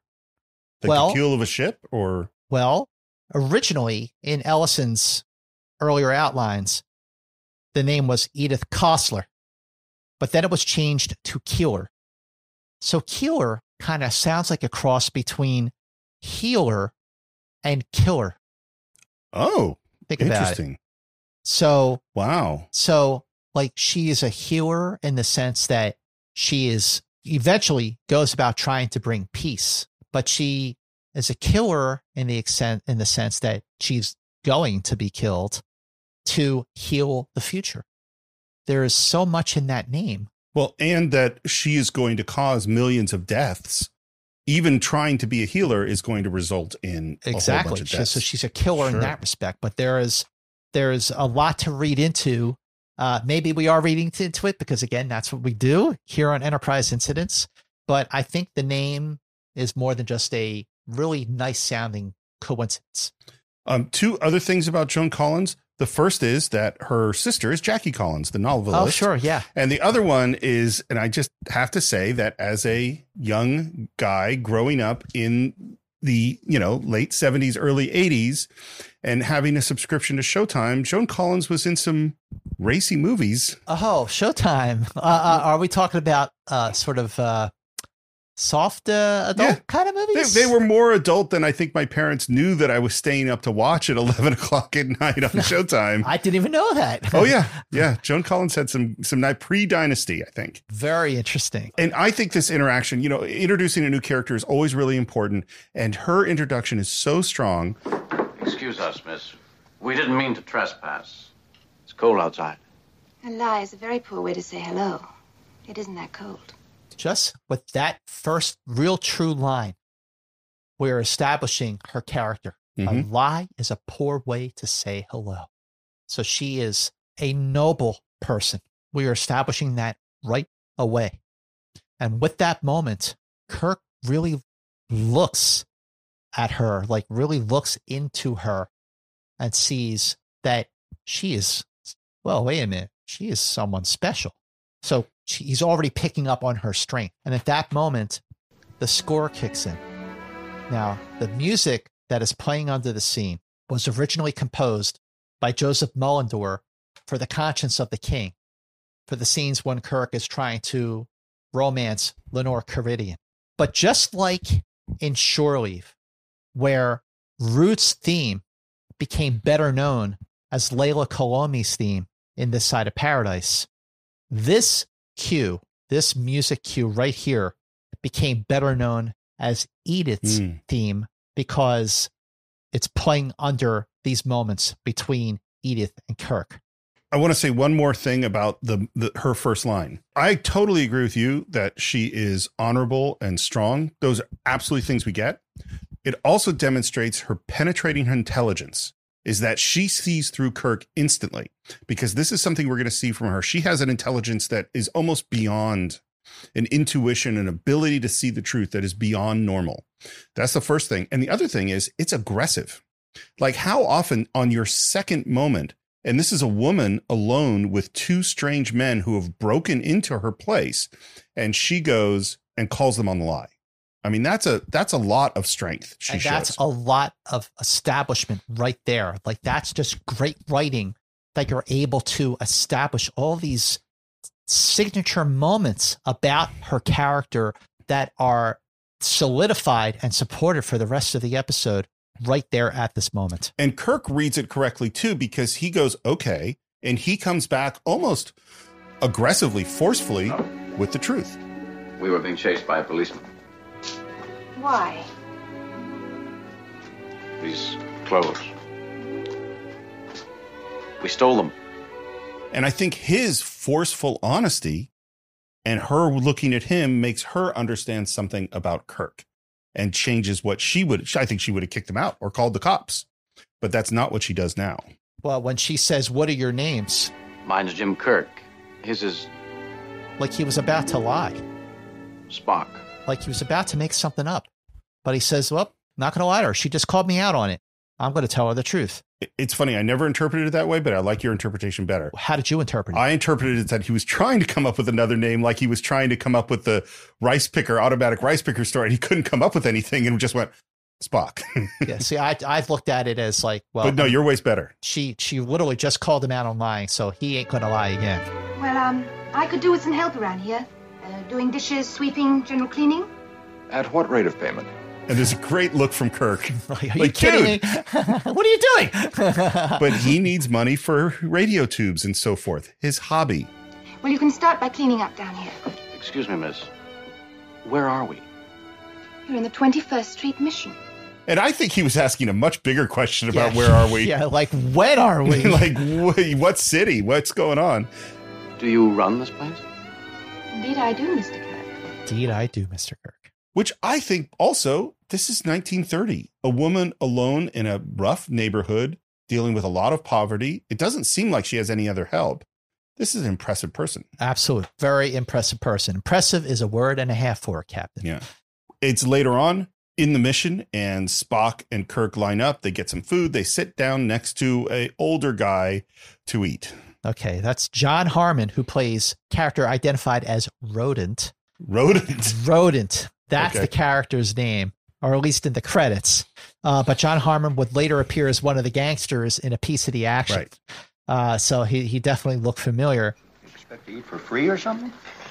You got to listen to Goody Two-Shoes. So Joan Collins walks up into a podium. She's about to make a speech, and he says, not that she's a bad-looking broad, but if she really wanted to help out a fella in need. Shut up. He was about to make a sexist comment. Lewd, yes. Very lewd, sexist comment. And I love Kirk is like, shut up. And he was going to continue, and he goes, shut up. And then Spock looks at him, and Kirk says, I want to hear what she has to say. Yes, of course, Captain. And the thing is, again, watch Nimoy, because Nimoy already knows that Kirk is attracted to her. And Nimoy is already seeing trouble there. Oh, yeah, you're right. You're right. It's more than just that he sees that Kirk is attracted to her. Yeah. He's like, Jim, we're not even supposed to be here. Yeah, like we already had our entire timeline changed because of something McCoy did. Romancing this girl is not necessarily the right choice. Exactly. And then she gets up and makes a speech. Now, let's start by getting one thing straight. I'm not a do-gooder. If you're a bum, if you can't break off with a booze or whatever it is that makes you a bad risk, then get out. I love the dialogue, and I think she delivers this really, really well. Now, I don't pretend to tell you how to find happiness and love when every day is just a struggle to survive. But I do insist that you do survive. Because the days and the years ahead are worth living for. And then you see a change come over her face, and it's almost like she's a seer. You know what I mean?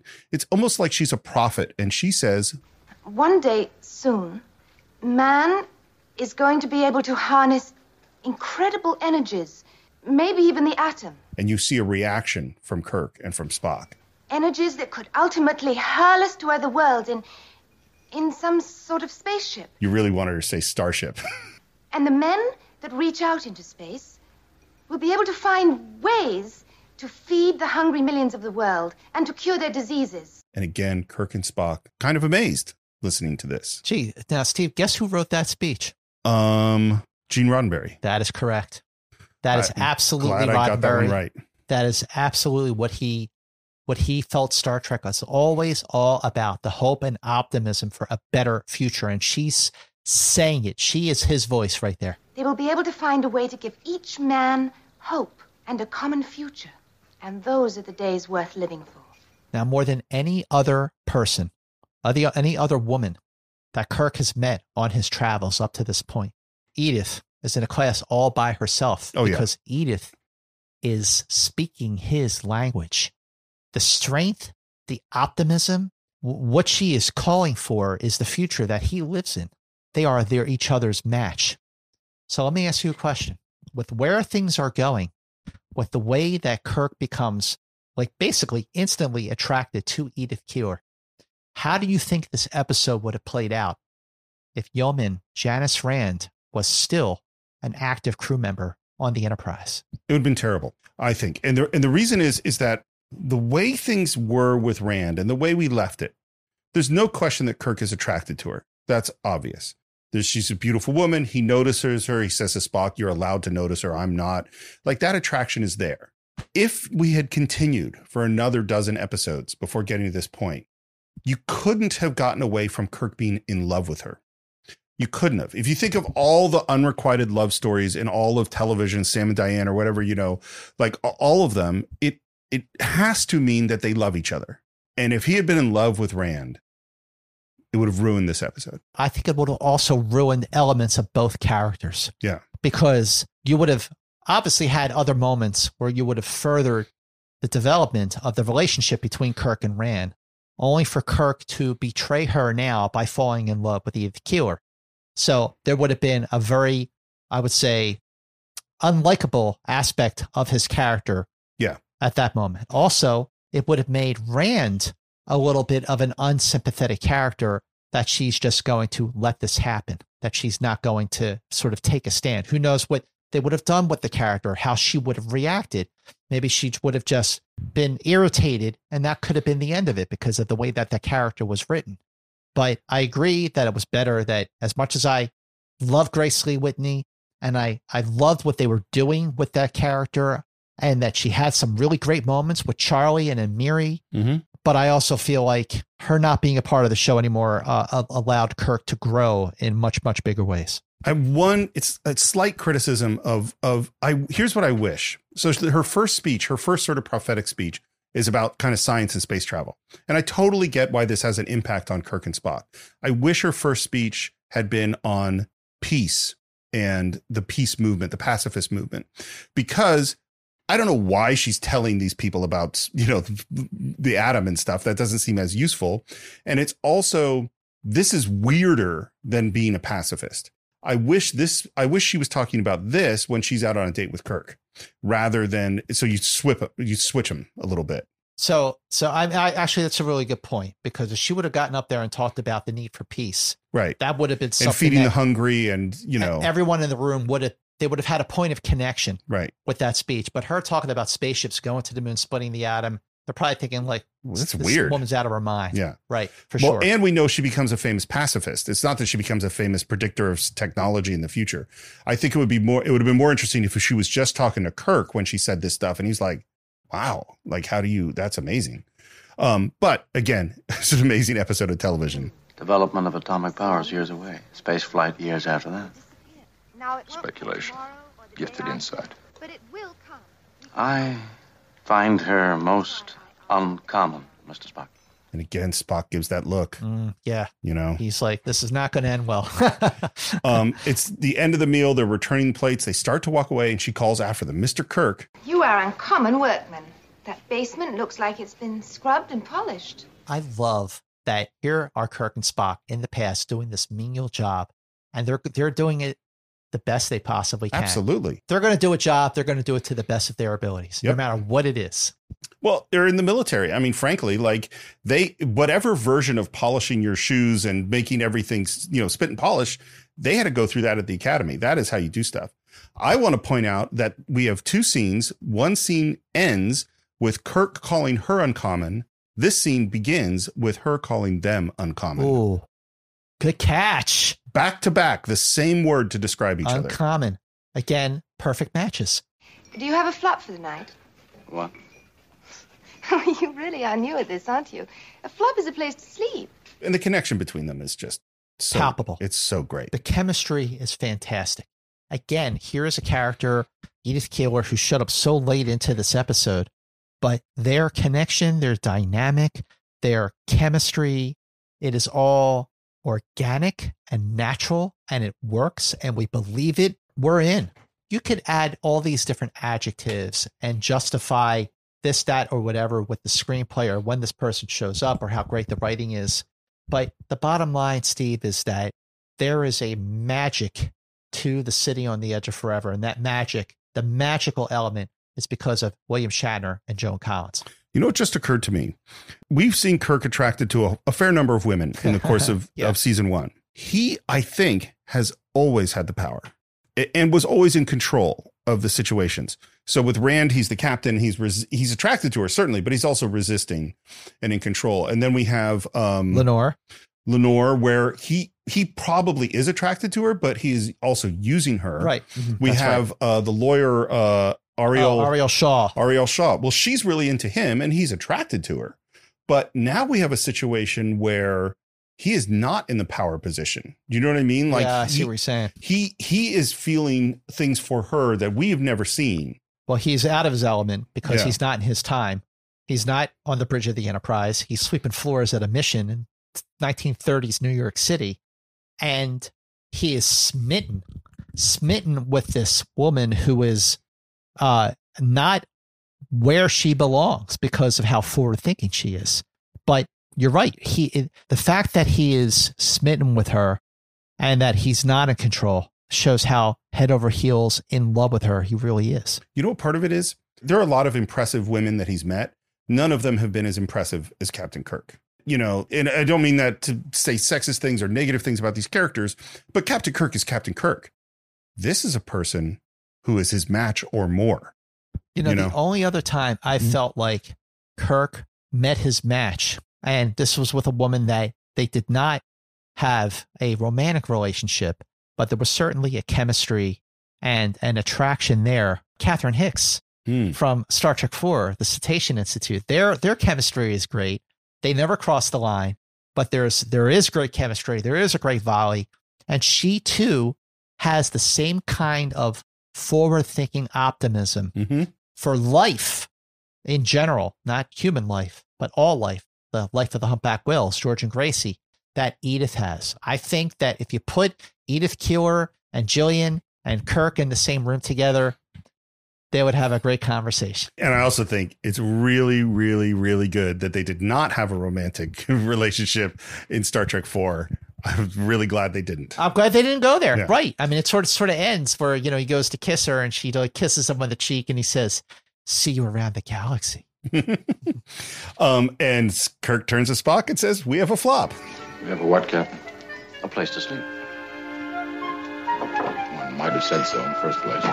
And there's a great little look from Kirk. And then there is a fantastic extra with a big beard playing with his beard as he walks between them. You pay extra for that extra. And Spock is now working on some kind of his radio hobby. And I'm going like, man, that seems like a lot more money than you could get getting paid 15 cents an hour and having a $2 flop to live in. But it's okay. He's working on it. The door starts to open. He reaches for his hat, but it's Kirk with grocery bags. And Spock wants some platinum. The look on Kirk's face. So we have seen the two of them sort of like play with each other a little bit. They're kind of irritated with each other. They're having fun with each other. They're not acting like colleagues. They're not acting like officers in the military. They're not acting like a captain and his first officer. They're acting like roommates. It's a marriage. I mean, like that. Yeah, they're roommates. It is totally a marriage. You know, they bicker. They like each other. They're irritated with each other. And I love Spock has this whole speech about why he needs 5 to 6 pounds of platinum. And Kirk says, Mr. Spock, I've brought you some assorted vegetables. Another hint that he's a vegetarian. We've had a few of those. Bologna and a hard roll for myself. And I've spent the other 9/10 of our combined salaries for the last 3 days on filling this order for you. Mr. Spock, this bag does not contain platinum, silver, or gold, nor is it likely to in the near future. And Spock is irritated now, too. Captain, you're asking me to work with equipment which is hardly very far ahead of stone knives and bearskins. Listen, Spock has his needs. Kirk understands them. Spock understands that Kirk understands his needs, but he's still like saying, I need your help here. I need what I need in order to get the answers that we need. I believe that the right to bitch about stuff, while it isn't in the Constitution of the United States, it sometimes should be. It is okay. You've been on projects or work jobs where, like, at the end of the day, you went out with your fellow coworkers and had a beer and bitched about your boss. And that is what you have to do. Mm-hmm. And Spock needs to do that. And Kirk needs to say, we still have to get this job done, you know? Exactly. McCoy will be along in a few days, perhaps sooner. There's no guarantee that these currents in time will bring us together. This has to work. And just as Spock is starting to explain something, there's a knock and Edith enters. Spock grabs his hat and it sounds like she has another job for them, and then looks past them and sees the crazy equipment that Spock is building. What on earth is that? And Spock's line is just the best. I am endeavoring, ma'am, to construct a mnemonic memory circuit using stone knives and bearskins. See, now Kirk and Spock went back to the 21st century and they were building a device like this. She would think that they're terrorists. That is a good point. That is a good point. Well, and I love, too, that there's no problem revealing this thing a mnemonic memory device because she has no idea what that is. She has no idea. He's telling her the truth. And Joan Collins's reaction shot to this, going just kind of, is so funny and fun. And it's later on, we're in the mission, and we notice some guy working with some fine tools on some equipment. Tools for finely detailed work. So he uses a combination lock, listens with his finely tuned hearing, and opens the lock, and Edith is irritated at both of them for stealing the tools. That toolbox was locked with a combination lock, and you opened it like a real pro. How does she know that he stole the tools? That's a great question. I think because it is not just that she knows that they stole the tools. She knows that Spock stole the tools. And I think this goes to she is this incredibly insightful person. Like, we could say this is weak screenwriting, but I actually think, no, she sees through everybody. Why did you do it? And Spock honestly says, I needed the fine tools for my radio work. They'd have been returned in the morning. And she says, I'm sorry, I can't. And I believe what she is about to say is, I can't have you working here anymore. I can't trust you. You have to go away. See, I thought she was going to say, I can't believe that. I don't trust you. And of course, we can't know. And then Kirk, in that direct, confident way that she likes, he says, if Mr. Spock says that he needs the tools and that they'll be returned tomorrow morning, you can bet your reputation on that, Miss Keeler. Right, he pauses. The way he pauses, the look that he gives her with that smile, he's so charming in this scene. And she says, On one condition. Walk me home? Which is A, very forward for 1930. B, you would think, okay, here are guys that broke into her establishment, have already stolen some stuff. And yet, we could say this is a knock on the screenplay, but I think it's the opposite. I think they continue to establish her character that she sees through people. When Kirk says that, you could bet your reputation. She looks at him. She is 100% certain she knows he's telling the truth, and that she knows not just that, but who this guy is. And she says, I still have questions about two of you.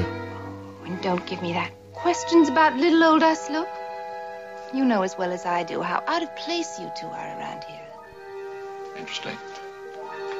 Where would you estimate we belong, Miss Keeler? Two things I want to say about this moment. We're now at 27 minutes and 45 seconds into the episode. And this is when the newly composed partial score composed by Fred Steiner kicks in. This is now new music for this episode. Up to this point, it had all been tracked from music that was composed by other episodes. But this is brand new music composed by Fred Steiner, and it has an old school feel to it. It doesn't sound like Star Trek music. It sounds like cinematic 1930s movie music. That's a great That's point. going along with what you said about how the second, third, and fourth act feel like a movie. They really do. And this line, it hit me really hard in a moving way. The next thing she says. So Spock asks, where do we belong? And she says, You? At his side, as if you've always been there and always will. What does that sound like to you? I don't know. I have been and always shall be. Wow, you're right. Your friend. The ship is yours. Spock is taking an unforgettable line said by the love of Kirk's life that Kirk had to let die. It's almost like he's saying, remember how Edith described us? She was right. I have been and always shall be yours. Maybe that's why it hit me so hard, because it was like the first time anyone had voiced their relationship. And she is right on point. Oh, yeah. She reads them to the T. She reads them perfectly. What's so profound about it is I don't think they've said this to each other. I don't think they've voiced it. They know it, but they haven't consciously thought it. And I think we go to, when I feel friendship for you, I feel ashamed. Because Spock knew then that he's supposed to be by Kirk's side. And now this person, the stranger that they just met, articulates it, the truth about their relationship. And then she turns to Kirk. And you belong in another place. I don't know where or how. I'll figure it out eventually. Do you think if Edith Keeler hadn't died, that she would, without Kirk telling her, figure out that they're from the future and he's a spaceship captain? For someone who is so clairvoyant and optimistic with her vision of the future, I think she would have put the pieces together. She had more time, based on their interactions, on the conversations that they have, with the fact of she sees what Spock is building in their room. She would have put it together. I absolutely think she would have figured it out. I think we've seen her superpower, which is incredible insight into people. Mm-hmm. Because, and the next moment is perfect example. Spock says, I'm finished with the furnace. Captain. Even when he doesn't say it, he does. She just has Kirk eating out of her hands at this point. He is fallen and he can't get up. and we're left with Spock, who watches him go and knows. Spock just knows this keeps getting worse. They're out. He's walking with her. And I love that we start with a shot of him taking her hand. And the reason I love that is normally that would be later on in the scene. We talk for a while. Things are comfortable. They laugh. We see the connection and then they take hands. The fact that it happens at this moment where she just called them out for stealing is saying that she and Kirk both acknowledge the connection they have. They both know, yes, this is what's going on. The song that's playing during their stroll is Goodnight Sweetheart, sung by Ray Noble. Thing is, the song came out in 1931, which is actually the year after Sitting on the Edge of Forever takes place. But the barbershop that Kirk and Edith are strolling in front of was actually Floyd's I was barbershop. just going to ask that. Yes, it's Floyd's barbershop from the Andy Griffith Show. But this moment between Shatner and Joan Collins is just gold. It's just gold. And she's asking questions about did they serve in the war together, and Kirk is being somewhat cagey in his answers. We served together. And you, don't want to talk about it? Why? Did you do something wrong? Are you afraid of something? Whatever it is, let me help. And Kirk just takes that and says, a couple hundred years from now, those words are going to be chosen even over I love you. That's a great poem written by someone on another planet. Who is he? Where does he come from? Where will he come from? Silly question. Want to hear a silly answer? Yes. A planet circling that far left star in Orion's belt. See? And they look up, and they both look at the stars in the same way. And then they look at each other to see that this love is flourishing in the course. By the way, we're still in the second act. Well, when Edith was introduced. Well, and if you look at the shot where they look at each other, just before we cut away to the Brooklyn Bridge and some stock footage, they're just almost leaning in. It's right at the beginning of the motion. It's a strange place to cut. Normally you wouldn't cut right at the beginning of a motion like that. But what it tells us is they were probably about to kiss. Mm-hmm, mm-hmm. We can't know for certain. I want to go back to this novel where this writer chose Let Me Help over I Love You. I think that's James T. Kirk's favorite novel. Do you want to know why I think that? Because he's a nerd. No, not because he's a nerd. What is the basic sacrifice Kirk has made in his entire life? He has chosen duty over love. Excellent. That is what he has chosen. Whether it's Carol Marcus, whether it's Ruth, whether it's Yeoman Rand, at every single step, he has chosen let me help over I love you. Absolutely. You're absolutely right. They are the words and it's one of the many, many books that he has read and memorized. Absolutely. Spock is working at his device, and the first thing we see is a newspaper article that says social worker killed, and there's a picture of Edith Keeler. And then his system goes out, and he's working on it, and Kirk comes in, having just had an amazing date, and asks... He's in a great mood. Yeah, great mood. How are the stone knives and bearskins? I may have found our focal point in time. I think you may also find you have a connection burning someplace. Because Spock is pushing his system too hard. I believe we'll have our answer on this screen, Captain. Good. And, Captain, you may find this a bit distressing. All right, let's see what you have.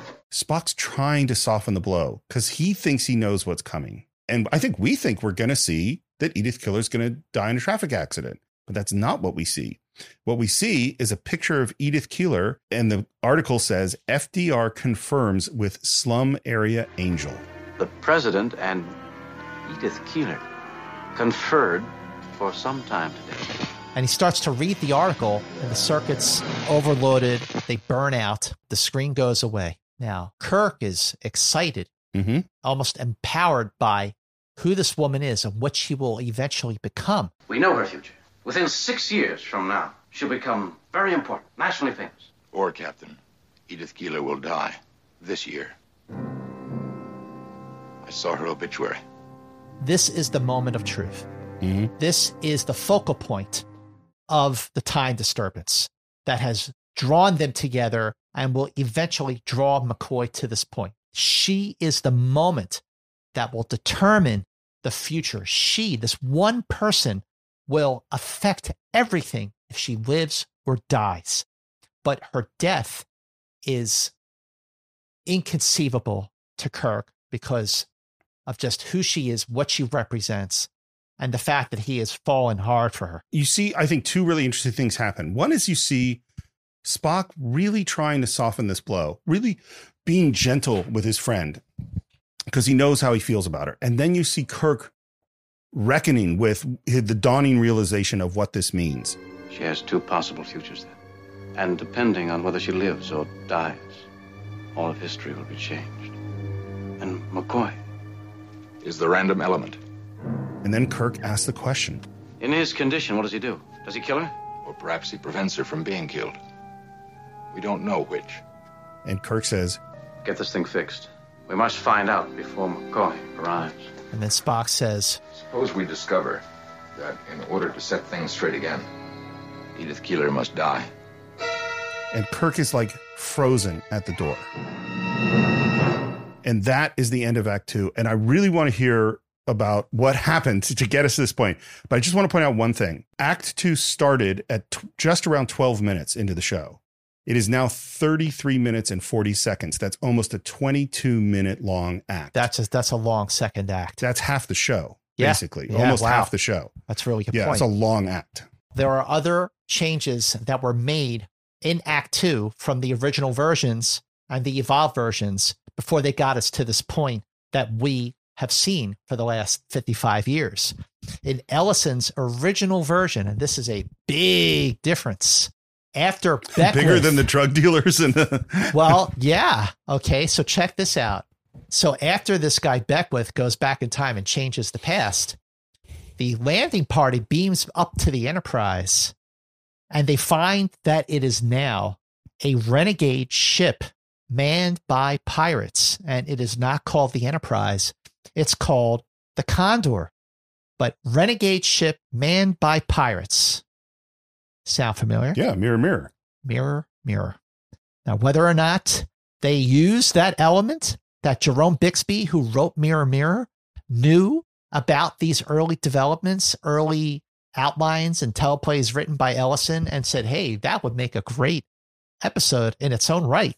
But the other big difference, Kirk and Spock being back down, they jump through the vortex to stop Beckwith from saving Edith Kostler, as her name was at that point, from a traffic accident. So at this point... Do they know that that's what they're going to do? Yes, that's the ahead thing. of time. Yeah, ahead of time. Before they even go back in time, they know that this Edith Kostler has to die. So before Kirk can even meet her and fall in love with her, he knows what her fate is going to be.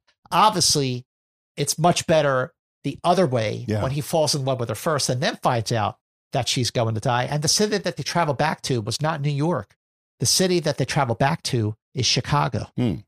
So when Gene Kuhn did his version of it, he eliminated the renegade version of the Enterprise they beamed back to.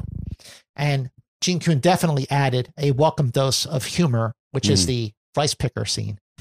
But it was Gene Roddenberry, as I mentioned, he was the one who came up with Edith's speech about going to the stars, splitting the atom. That inspirational, aspirational speech has Roddenberry's name, his fingerprints all over it. There's the line in Amadeus where the Emperor says, too many notes. There's definitely too many notes in Harlan's scripts. Like, wait, you're going to introduce a pirate ship? Like, what? Like, there's so much stuff. And time is a zero-sum game. So any time you give to your pirate ship is time you take away from Edith Kostler or whatever the name is. And a classic structure of you don't want to find out, you have to let the person die before you fall in love with them. You find out after. Exactly. That is absolutely. Just, yeah. That's a big thing. I mean, it makes it's so much more impactful that he falls in love with her first and then finds out that she's going to die. Well, it's so funny because I didn't know all the details. I knew there was controversy about this thing, obviously, because it's part of Star Trek lore. And I think I gave Harlan Ellison way more credit than I'm giving him now, because you can't argue with the greatest Star Trek episode of all time. It's like, no, your choices were wrong. These choices are better. Exactly. It's Act 3. It's morning. We see the milk truck going by, and there is our old guy, Rodent. And after the milk truck is gone, he goes down the alley and steals that big glass bottle of milk. It's funny, I'm watching with my wife, and she said, oh, he's going to drop that. That's funny. And then McCoy comes through the portal. Assassins! Murderers! Okay. This always gave me the chills, because where he jumps through is where Kirk and Spock were. So he jumps from a point in time where Kirk and Spock are to another point in time where Kirk and Spock are. You know what I mean? Like, when you wrap your head around time travel. Which you can't. Because it's so mind-boggling. Like, look at Planet of the Apes, that the apes use his spaceship to go back to the past to create the Planet of the Apes. You know what I mean? And then here you have... in this episode that, McCoy is jumping through the portal, leaving Kirk and Spock behind, only to arrive at another time where Kirk and Spock are waiting for them. Time travel is just such a mind F. Well, the thing, I mean, it is particularly because Planet of the Apes, not the first movie, but then in the series of movies, goes through this circular thing where this is how it has to happen, that the cause is the effect, which causes itself to happen to cause itself. Exactly. And that's just, I mean, what's interesting, the first one is just relativistic speeds make him later in time. He's not time traveling like going back in time. It's just he ends up as a planet years and years later. So it doesn't have the paradoxes that we have in later movies. Anyway, McCoy still crazed, but maybe slightly less because he yells at the guy who drops the milk, as my wife predicted, and he sees him maybe as an ally. No! Don't run! I won't kill you! It's they who do the killing! And we cut from there to Kirk and Edith. I think that one day they're going to take all the money that they spend now on war and death And make them spend it on life. Yes. You see the same things that I do. We speak the same language. The very same. And he leans in to kiss her. And again, we don't see the kiss happen. We never actually see Kirk and Edith kiss. But see now, this scene actually ran much longer than the version that we see in this episode. And the proof of that lies on a release from 2016 called The Roddenberry Vault. This was a series of documentaries that came out in 2016 that were culled together from deleted scenes, extended scenes, scenes from the original series that did not make it into the episode that ended up on the cutting room floor. And for the longest time, I never even knew that these scenes existed. I just thought that they didn't know what they had. And they threw all that stuff out. And the only moving images we had of the original series was the series itself. But these deleted scenes were saved. So I was actually honored and fortunate to be interviewed for this documentary series on the deleted scenes. And when I saw these scenes for the first time, the first of these deleted scenes that I ever saw was the extended scene, this scene between Kirk and Edith when they do kiss. And the dialogue between them keeps going. And Edith actually uses the word forever in the dialogue. Oh, interesting. This deleted scene, this extended scene from The City on the Edge of Forever, is the holy grail of deleted scenes from the original series. Because, first of all, the quality of the deleted scene is still amazing. Like even though it's been sitting around for all this time, it still looks pretty good. The sound still looks good.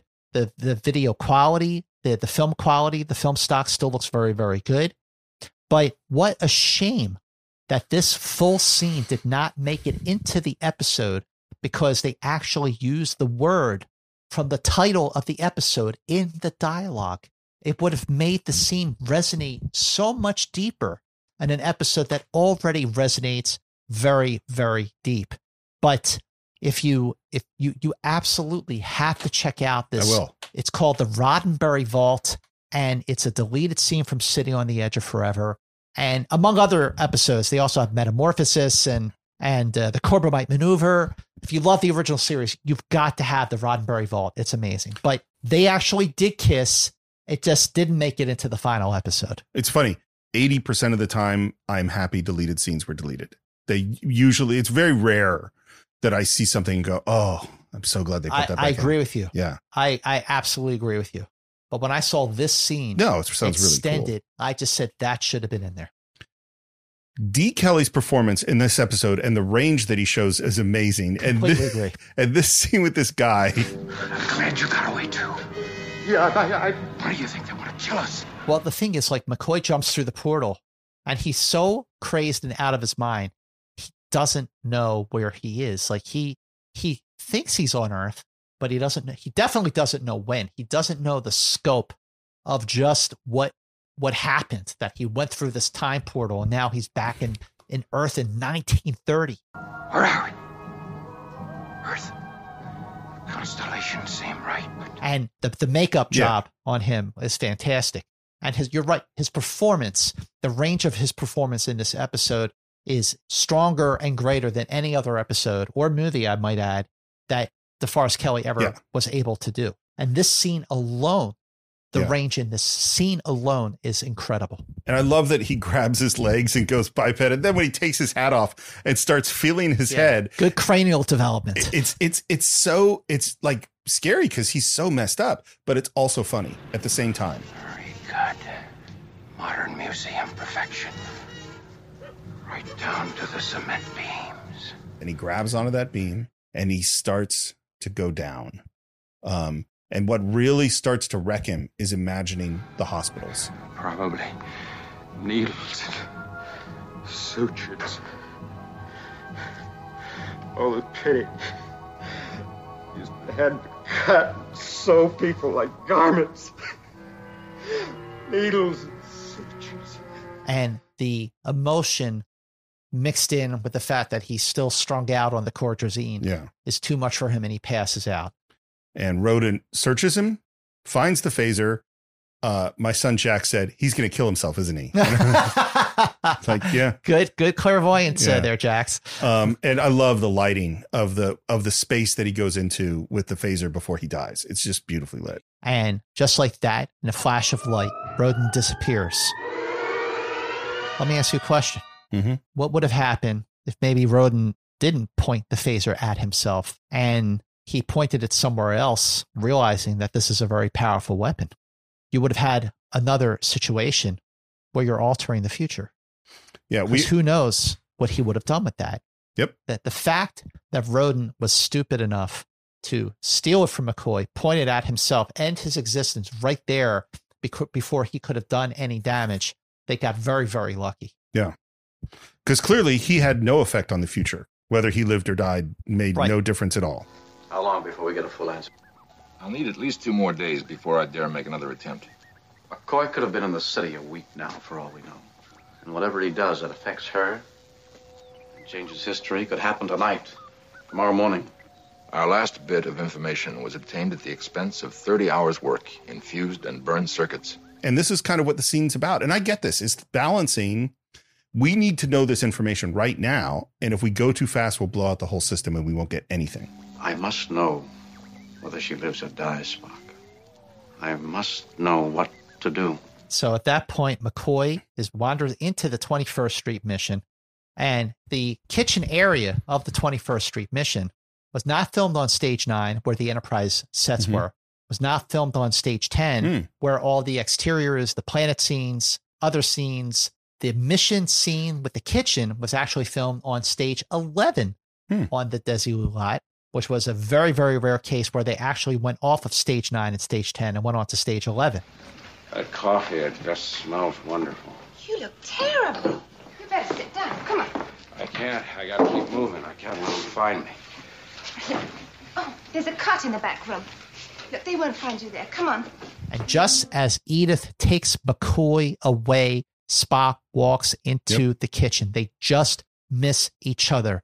The rivers, the currents that are sweeping them together, they're doing what they're supposed to do. And it is only a matter of time before they're all in the same current. I can totally picture also McCoy's, DeForest Kelley's conversation with Joseph Pevney, where he went, okay, how far gone am I in this scene? And because you could see the step down is that he's still paranoid, but he's no longer crazed. His paranoia is, and he can ask for a cup of coffee. You know, it's like his paranoia is down at a way more reasonable level. And he asks for a cup of coffee. Nicely. Yeah. You're right. The drug is starting to wear off. He's still paranoid. He still thinks he's delusional, that people are after him, but it's starting to wear off. This is how history went after McCoy changed it. And what we see is that there was a pacifist movement that grew in the 30s, and that pacifist movement delayed the U.S.'s entry into World War II long enough for Germany to develop the atomic bomb. This is the first mention of Nazi Germany in Star Trek, but it was alluded to in Conscience of the King when Spock is talking about how Kodos had his own theory of eugenics, and McCoy says, Unfortunately, he wasn't the first, but this is the first direct mention of Nazi Germany, and it would be far from being the last. And what we hear is that Edith Keeler is the founder of the peace movement, and it's because of her that we didn't enter the war, and because of her that Germany won World War II. But she was right. Peace was the way. She was right, but at the wrong time. So one of the ways we talked about interpreting Star Trek is the older generation, the practical generation that fought World War II, that dealt with the Depression, speaking to the younger, more idealistic generation that believes in the peace movements. And I think we saw a little bit of that in Miri. We saw some of that in This Side of Paradise. What I think is so interesting, and it's kind of what I thought about when we talked about Errand of Mercy, is they're doing something really delicate here, which is they're not saying they're wrong. They're saying they're wrong right now. And that, and what it is it's trying to say, no, we agree with you. Peace is the way, but there are bad guys out there. There's the Soviet Union, there's China, there's Vietnam, there's things happening, and you have to be strong to deal with them, even though we agree with you that you're right. It's not saying a simple, yay, peace is awesome. And it's not saying a simple, you guys are naive and stupid. It's saying a complicated thing. Absolutely. That one line always struck me. She was right, but at the wrong time. Yeah. That is a line that always struck me for everything that you just said so eloquently. And that's because here you were dealing with the Nazis, which was a force that could only be dealt with by fighting back. There was no other way. Peace was not going to work with the Nazis. They had to fight them. I mean, they were not only were they taking over the world, but they were also, taking out our people, taking away races of people because they were just races of people, including obviously the Jews, with the Holocaust. So no, we had to fight them. Mm-hmm. So yes, that is absolutely correct. Peace was the way, and she was right, but not now. The problem with the argument is you can always say that, not now. You always find a way to justify peace was the way, but not now. Yeah. You're right. There's always you could say that right now. Absolutely. Right. And people are saying that right now. Mm-hmm. And sometimes it wasn't the way, as in Nazi Germany. And sometimes maybe it was, but we don't know because we never did it. And Kirk is just with the soft whisper. Oh. All this because of one thing. Like, what an example of the butterfly effect. Like a devastating example of the butterfly effect. That one person living would cause so many more people to die and the Earth to be changed in such a way that we would never even have a Starship Enterprise. And watching Kirk reckon with this, watching him deal with this. How did she die? What day? We can estimate general happenings from these images, but I can't trace down precise actions at exact moments, Captain. I'm sorry. Spock says to Kirk, I'm sorry. He's actually able to say the words, I'm sorry. Did he ever say the words, I'm sorry? Ever? Yes. When? He did. When? I believe in Corbomite. No. Right. Okay. Yes and no. He's about to say, I'm sorry. But he stops himself because I'm sorry is an expression. A human expression. An expression of emotion. Yeah. In Corbomite, he says, I regret that I'm unable to, something like that. He doesn't say the word sorry. He stops himself. I regret that I can find no other logical alternative. He's consciously ascertaining the situation with his Vulcan side. But now, under these circumstances, Spock sees how much in pain his closest friend is. He's not his commanding officer right now. Yeah. He's his friend. And he is connecting to him on a human level by saying, I'm sorry.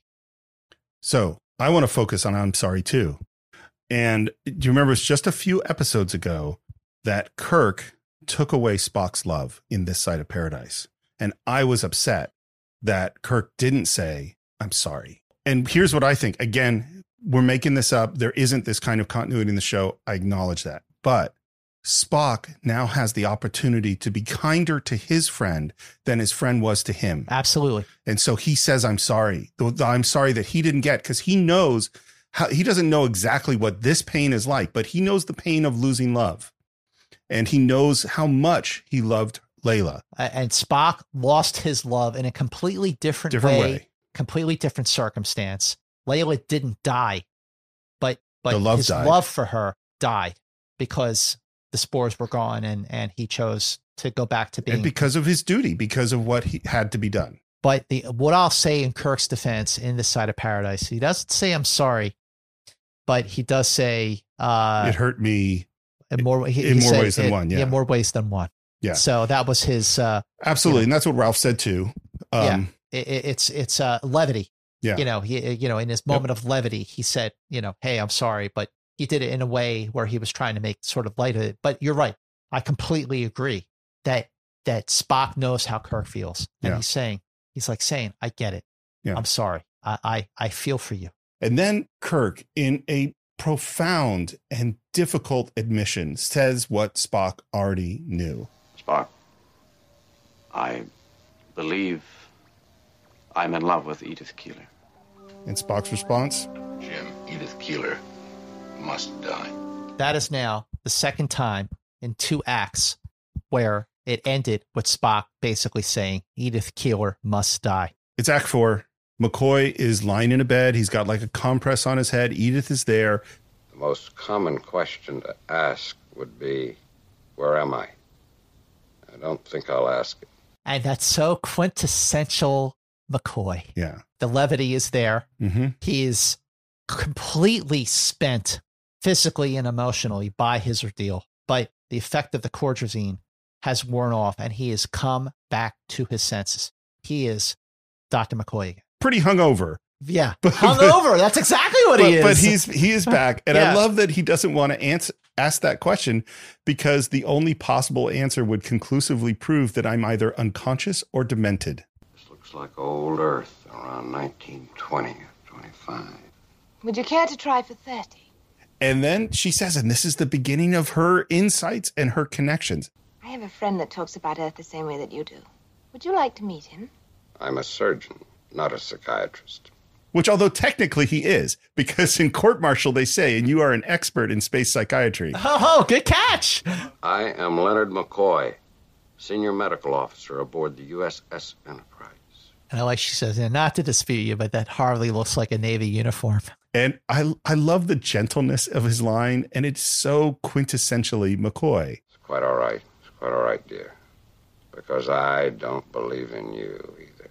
What do you think of that line? I don't believe in you either. Is he saying that I'm sure this is all just some hallucination, which he does say a little bit later? Well, does he remember that he's done the Cordrazine at this moment? I think so. I think he remembers the Cordrazine. You think he remembers? He certainly does in the next scene. Well, he certainly does in the next scene because he brings it up. So no, I agree with you. So I revealed in another episode that I've had certain experiences where maybe figuring out what was real maybe wasn't as easy.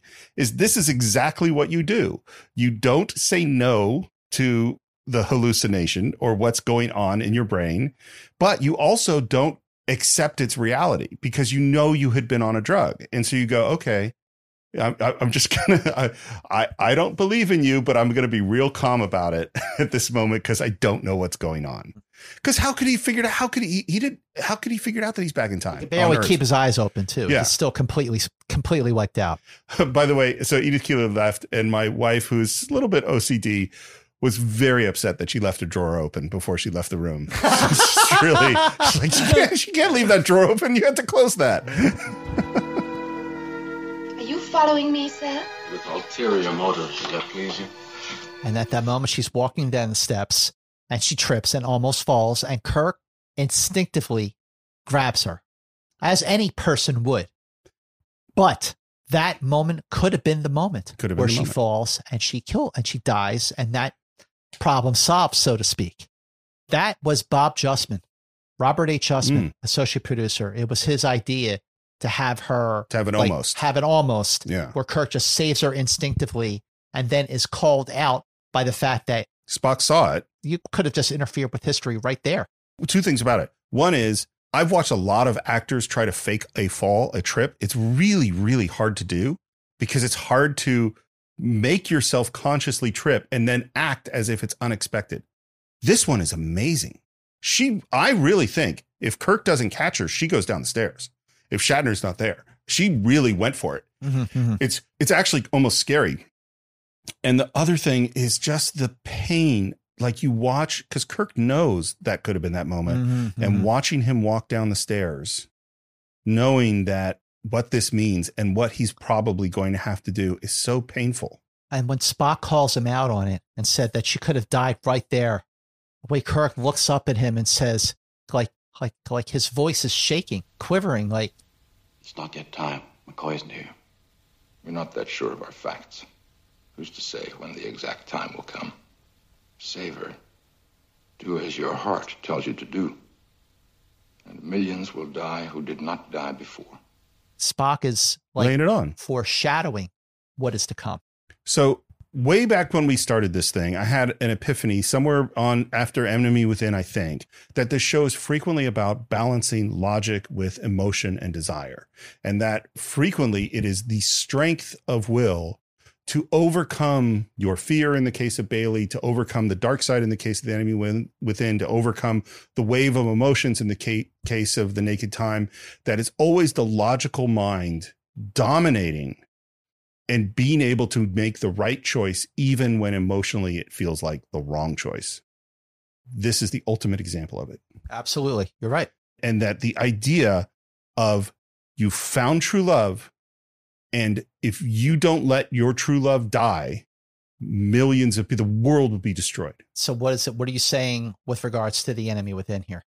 Well, in The Enemy Within, what Spock said is your logical mind that's going to keep you together. That the evil side that has all the desire and emotion, that doesn't have the strength to hold you together. The logical mind does.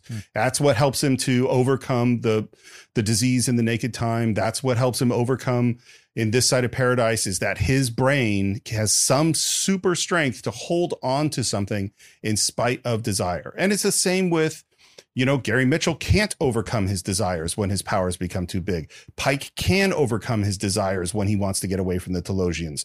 That's what happens over and over again. And now we get the ultimate test. You have found true love, something you've never had in your life, something you've denied yourself. No beach to walk on. He made the choice with Carol Marcus. It's not here in this timeline. I mean, it hasn't happened yet, but he walked away from his child, his son, because he felt he had a duty. And now he's trapped by one that is the love is so strong, the strongest one. And now he's going to have to make the hardest of all of these choices. But he doesn't know when he's going to have to do that. Nope. And now McCoy is up. He's standing up. He's drinking coffee. Well, you look just fine, Doctor. And he's back. I think McCoy's back here. Yeah, McCoy is back. I've convinced myself that this is all in a quadrascene hallucination. But I've decided you're not. That's great. Okay. Now, with that, I want to read this quote from DeForest Kelley. During the filming, I became convinced that McCoy should also fall for lovely Edith Keeler. Totally. I felt it would add to the intrigue should McCoy as well as Kirk come under the spell of her decency, humanity, and beauty, both inner and outer. I thought a good spot to indicate the attraction was when Edith comes to McCoy's room where he's recuperating. Joseph Pevney shot it. It was never seen.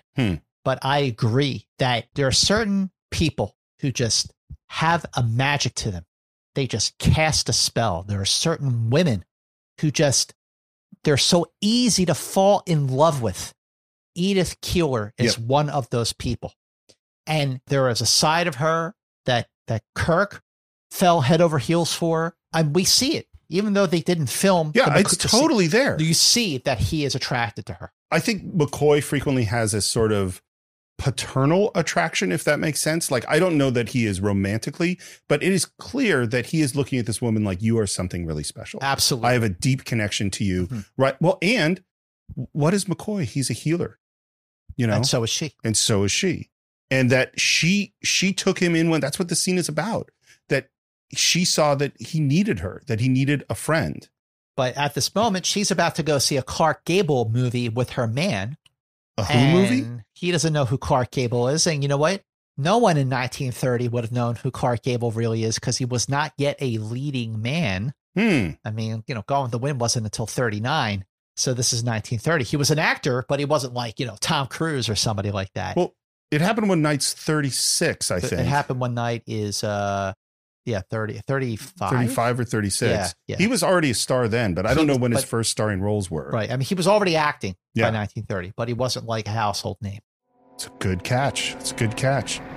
And now we're in a really interesting wide shot with a dark foreground as they cross the street. And what happens? The screech of a car. Because they're again in front of a moving car. And this is the rule of threes. We had it once with Spock. This is the second time. And the third time is the transformation. That's right. Yeah. The screeching car that we see after Kirk and Spock arrive in 1930 was more than just for a moment of levity and humor. Yeah. That was like, hey, people don't know how to drive in 1930, and you better be careful. Oh. Hurry, maybe we can catch the Clark Gable movie at the Orpheum. I'd What? love to see it. Dr. McCoy said the same thing. McCoy! And Shatner's reaction, Leonard McCoy? the expression on Kirk's face, and the delivery of Shatner's performance. Like, oh my God. In an effort to protect her, he says, Stay right here. and he screams out, Spock! and he's running back towards the mission. And he turns around to Edith when he's running away and says, stay right there. He's protecting her. You know what I think's happening? What's happening? I think he still thinks he can get out of it. I think because what is Kirk? Kirk is the guy that beats the no-win scenario. Kirk is the guy that turns death into a fighting chance for life. I think he's still scheming because that's what he does. Right up into when he says, stay there, he goes, maybe I can work this out. Maybe I could do, there's something I can do. And when he gets over to McCoy and he turns around and sees her in the street, he realizes. He says it twice. He says, stay here. And he's running across the street. He's yelling for Spock. He says, stay right there. But to no avail, he goes and Spock comes out of the mission. McCoy comes out of the mission. They're reunited. What is it? McCoy, he's... And McCoy and Spock are shaking each other's hands. And Edith, what is going on here? Like, these guys know each other. I want answers. The strength in her not staying right there like she was told to do. Well, and it's so interesting what she's seeing that she's not looking anywhere else. And as she is walking and the car is coming. And when Kirk turns and sees Edith coming through the street, and we do two quick zooms in, one is on Kirk and one is on Edith as they look at each other in the last time they're going to look at each other. And yes, that technique is never anywhere else in all of Star Trek. That's correct. Entirely unique. And it brings these two characters together in their last moments, the final moments of their love. No, Jim! Kirk stops himself. He sees what's about to happen and he has the strength of will to stop himself. But that's not all he has to do, because McCoy sees Edith. And as we've said, he feels love for her too. He sees that she's about to die. He is a healer. He's a lifesaver, and he runs to go save her. And Kirk has to stop McCoy. And he holds McCoy. The car screeches, hits Edith. You hear her scream, and then all of the sound stops, total silence, and then that searing music cue to indicate tragedy. And Kirk is holding onto McCoy for dear life with his eyes squeezed closed, like he doesn't want to hear anything. He doesn't want to see what just happened. He can't even look back on Edith's dead body. Deliberately stop me, Jim. I could have saved her. Do you know what you just did? And Kirk pushes him away without even looking at him. He knows, Doctor. He knows. And the look on Kirk's face, his fist is clenched and he bites his knuckles. Unbelievable. I have a question for you.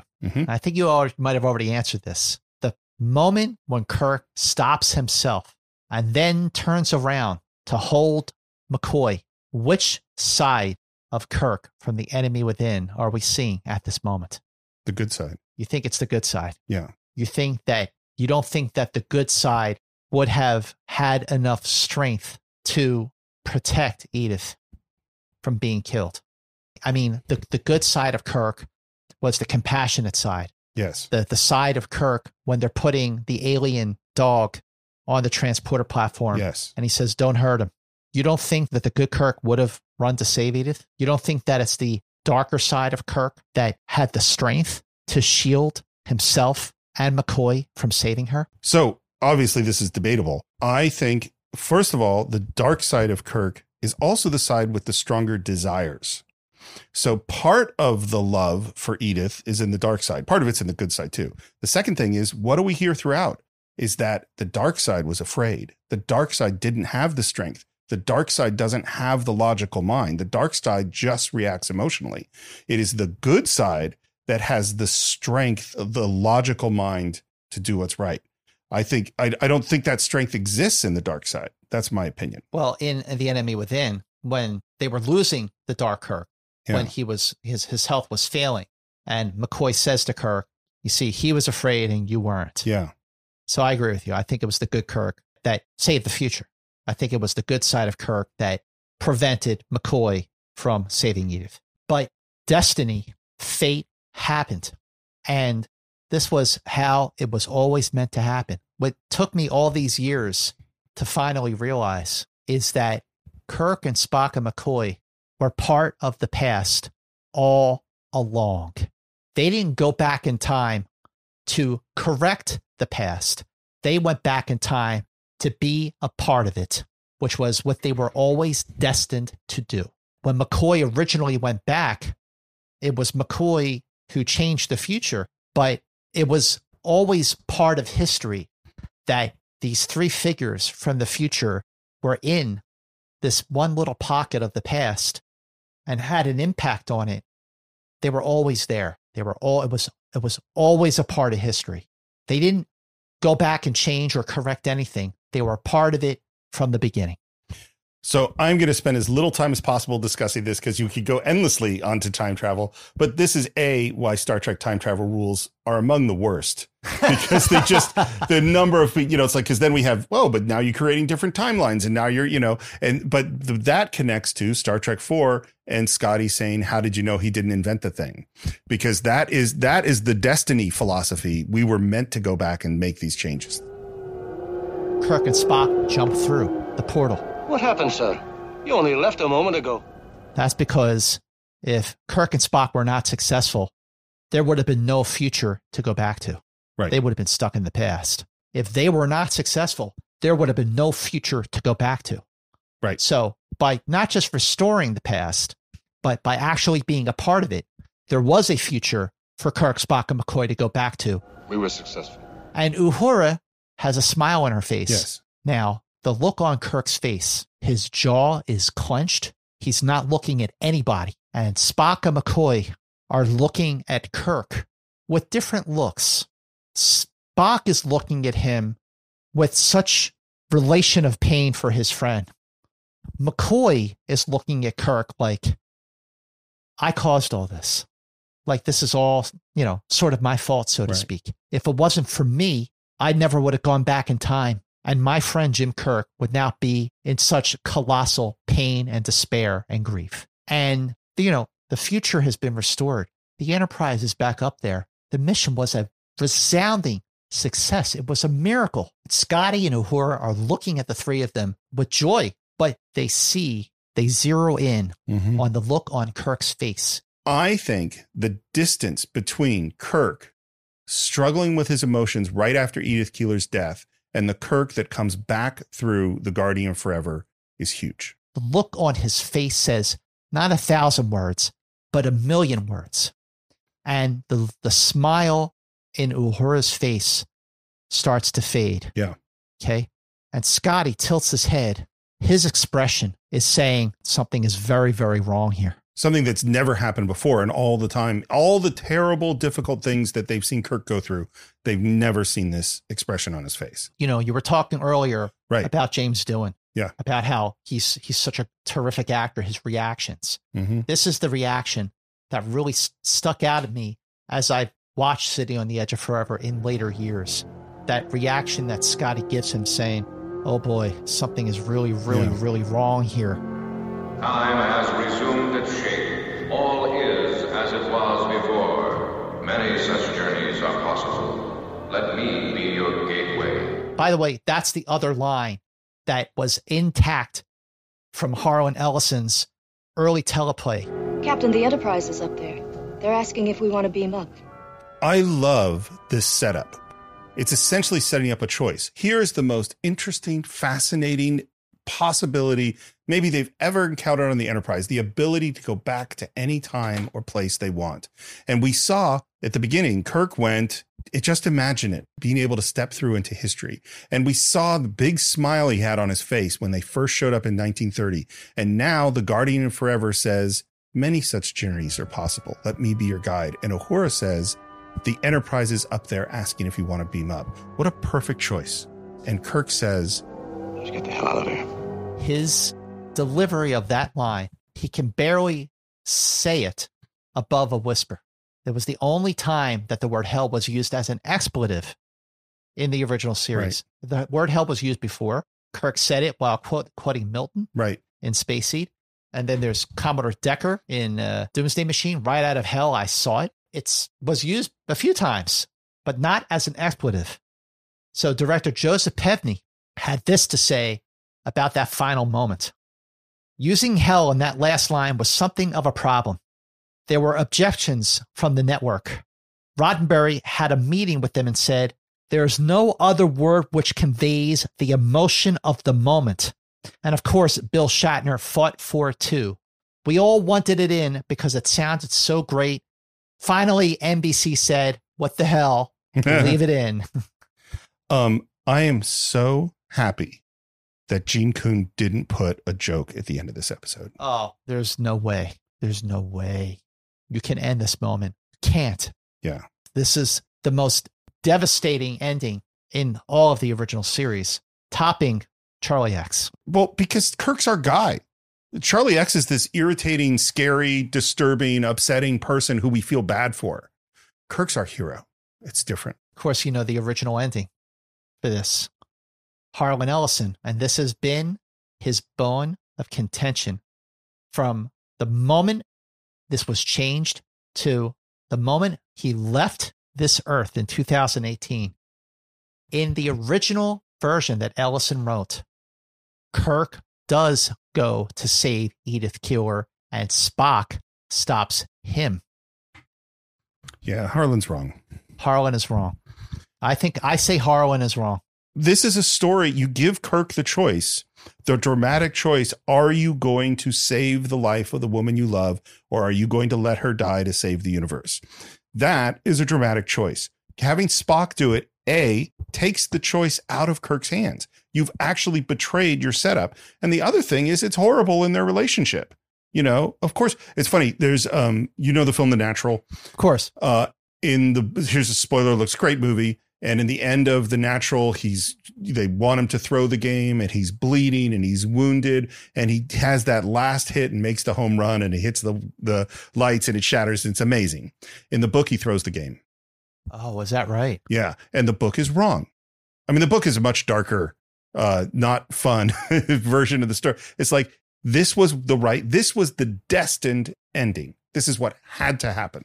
The fact that Kirk made that ultimate sacrifice is why we love him. Yep. It is his character. It defines his character that he chose the universe over his heart. Let me help. He helped restore the universe to its rightful timeline, at least in this timeline, because it's been messed up so many times since. But Kirk's actions made me admire him so much more. I liked him so much more. It solidified so many of the reasons why to this day, as a grown-up middle-aged man, I still aspire to be like Kirk. I still ask myself, what would Kirk do? This is one of the great reasons why, because he made the ultimate sacrifice. It was the right choice, and the rewrites that were done were the right choices. Mm-hmm. Although in the original version, Spock visits a grieving Kirk in his quarters and attempts to console him, saying, quote, "No other woman was offered the universe for love." It's a good line. Well, remember that line at the end of Requiem for Methuselah when Spock gives Kirk the mind meld and he says, "Forget." Oh, yeah. That was a nice moment. That's what this made me think I don't of. like that episode, but... Yeah, I know. I don't like that episode either, but it's a nice moment. Just like there was an aftermath to the alternative factor because John Drew Barrymore, walked away from his job. There is an aftermath to The City on the Edge of Forever.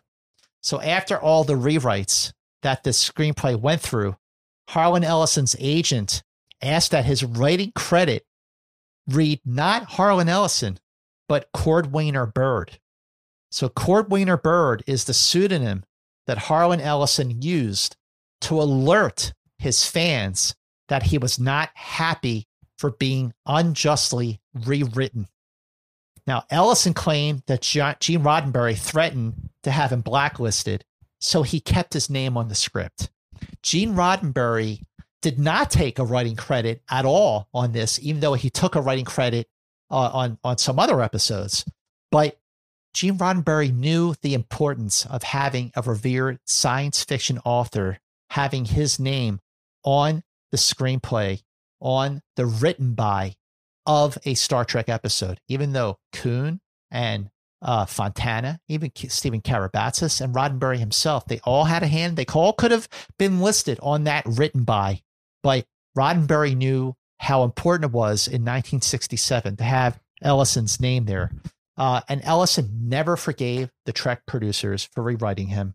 And like I said, Ellison won his Writers Guild Award for his original script. And when he accepted the Writers Guild Award, he berated the studio executives and producers for interfering with the writing process while those producers were in the room. And he was shaking his fist as his award at the producers with Roddenberry. It was Gene Roddenberry, Herb Saul, and Bob Justman. And they just shrugged their shoulders like, what are you going to do? But the fact is, Steve, if Ellison had not been rewritten, then this episode never would have been produced. Yeah. We would not have A City on the Edge of Forever. I definitely think if a writer says, take my name off of that thing, you shouldn't have their name on it. I don't think that was right. But I also think Harlan's ridiculous. I mean, it's their show. They get to read. That's when you sign up to be a writer. And the fact is, this is not a disaster. This is the greatest episode of Star Trek. You should shut the hell up. Right. I mean, we're not talking, it's not like, it started off as A City on the Edge of Forever and it ended up as Spock's brain. No. It ended up as the greatest television episode ever, you know? And you could say I like my episode better. That's fine. But you can't say they did a bad job. They did a great job. Yeah. They did a great job. Even Harlan Ellison. And if he can't look at this episode and say that was a good episode of television, he's nuts. I mean, listen, this episode, it feels like Star Trek. It feels like a very, very special episode of Star Trek because it transcends everything else. But at least it has the voice. It has the feel. The characters are the characters that we know and love. And the fact that they made such a bold decision to have Kirk stop McCoy versus Spock stopping Kirk was just the greatest move of all. But as for a lot of memories, a lot of recollections about this episode, director Joseph Pevney said, essentially, City on the Edge of Forever was a motion picture. I treated it as a movie, as I did with all television, which is why all those acts feel so cinematic. Jerry Finnerman, the cinematographer, said, that was a wonderful show. I thought I lit it well. I thought I had Joan Collins looking good. It was just good. Joan Collins was a wonderful lady, very professional. I really enjoyed working with her. Joan Collins in 1996 had this to say, to this day, people still want to talk to me about that episode. Some remember me for that more than anything else I've done. I'm amazed at the enduring popularity of Star Trek and particularly of that episode. I couldn't be more pleased or more honored to be part of Star Trek history. And in 2015, at the big Star Trek convention they have in Las Vegas, I moderated a stage conversation with Joan Collins. Wow. To be able to talk. I bet she was awesome. She was awesome. She was right sharp. She remembered everything. She was lovely. Of course, we talked about Dynasty and her, all that stuff. But to be in front of 4,000 Star Trek fans talking to Joan Collins about this episode. That's cool. Was a bucket list moment. DeForest Kelley said, I had a feeling about that show. I knew it was going to be a winner. It's one of the few times I wish I had been playing the Kirk role. Dorothy Fontana, as much as she loved and admired and respected and was friends with Harlan Ellison, she said, for 30 years, I couldn't tell Harlan that I was one of the people who worked on that script. I was scared to death of him. And we are going to give the last word to Harlan Ellison. From the great beyond, I've never loved that Star Trek. It's won awards and continues to be the most popular one. My response is, you should have seen the original. Well, you can't see the original because a few years ago, IDW, the comic book publisher, did a 6-issue series called The City on the Edge of Forever, where they took Harlan Ellison's original screenplay and made a comic book out of it.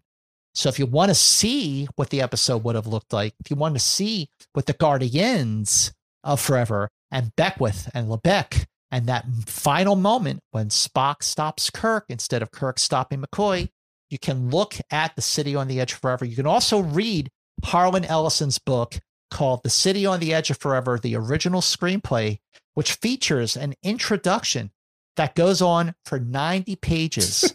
90 pages of profane vitriol that's repetitive, bitter, and really hard to get through, but it's really interesting read.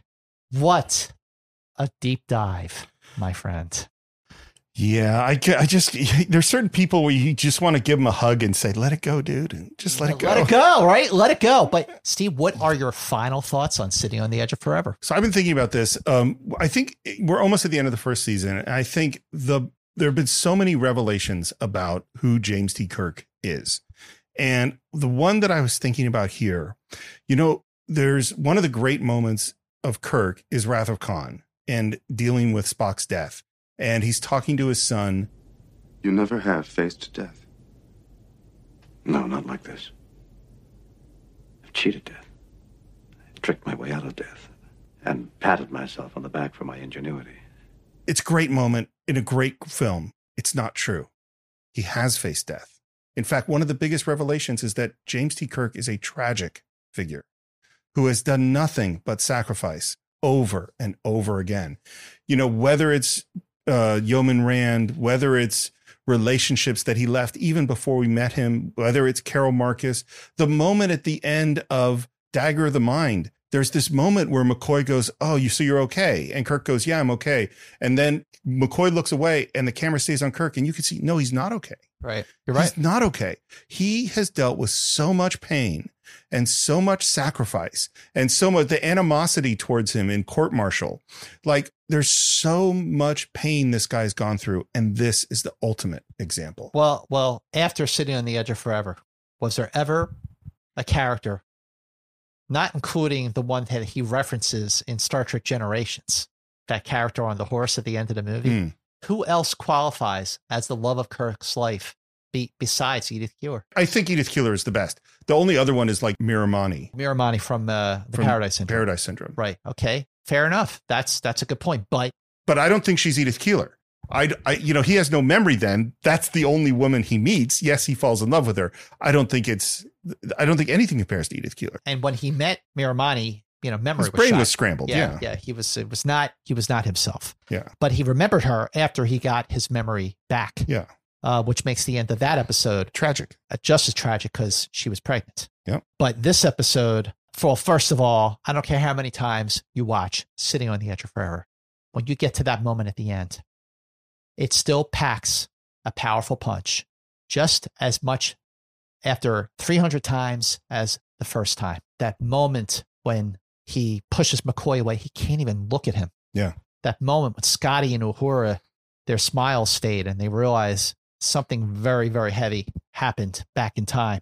And again, just like when you realize the structure of the episode, how Edith doesn't even show up until halfway through the second act, and there's still plenty of time to establish their relationship, their dynamic, and you believe every ounce of the love and respect that they have for each other and you feel every moment of Kirk's pain as he comes to the realization that she has to die. And when she does die, it hurts, it hurts, it hurts. And when it's over, it stays with you. Every time I watch this episode, it stays with me for so long. And I just go, yep, that is absolutely the greatest Star Trek of them all. Still the best Star Trek time travel story, even though I love like yesterday's Enterprise from Next Generation.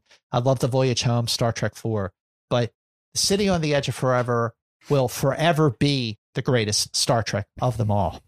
So I've enjoyed this conversation so much, and I can't wait for all of you to join this conversation. Please visit us on our social media. You can search for us on Facebook. You can follow the show at Enter Incidents on Twitter, on Enterprise Incidents on Instagram. You can subscribe to the show on Apple Podcasts, on YouTube, Spotify.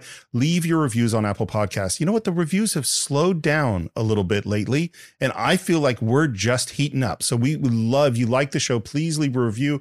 Leave your comments on YouTube.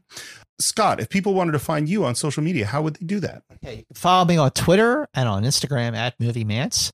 And you can check us out on our Facebook page, which is Enterprise Incidents. Make sure you leave your comments, your thoughts on our Facebook page. Make sure you like and follow our Facebook page so you can see all the breaking news about the developments of our next episode of Enterprise Incidents. And you can chime in on your thoughts of our current episode of Enterprise Incidents. So please let us know what you think.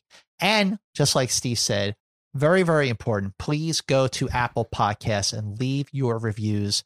Those are the reviews and the reactions and the feedback that really help us stand out so more people can discover Enterprise Incidents. And to that extent, please make sure you share Enterprise Incidents with your fellow Star Trek fans, whether they are diehard fans of the original series or even casual ones. We've gotten so much feedback from people who never really watched the original series, but are now watching it in production order along with us, watching the episode and then listening to our podcast. And Steve, how can people find you on social media? Well, they can find me at SR Morris on Twitter, SR Morris1 on Instagram. And if you're interested in more doomed love stories, you could go to the Cinephiles and check out our episodes on West Side Story, Vertigo, Chinatown, and Casablanca. And while you are at the Cinephiles, which is the best deep dive discussion on movies that Steve hosts with John Roca, and you love time travel, you can also check out their Cinephiles episode on Back to the Future. Absolutely. Or The Terminator, also time travel movies. Lots of great movies on the Cinephiles, including our deep dives on Star Trek: The Motion Picture, Star Trek II: The Wrath of Khan, and Star Trek VI: The Undiscovered Country. By the way, we haven't discussed this, but I have a feeling when we get to the end of the original series, we are going to do Star Trek 3, Star Trek 4, and Star Trek 5. I would say that is essential. The best is yet to come. Can't believe we are almost finished with season 1, Steve. It feels like we just started doing this.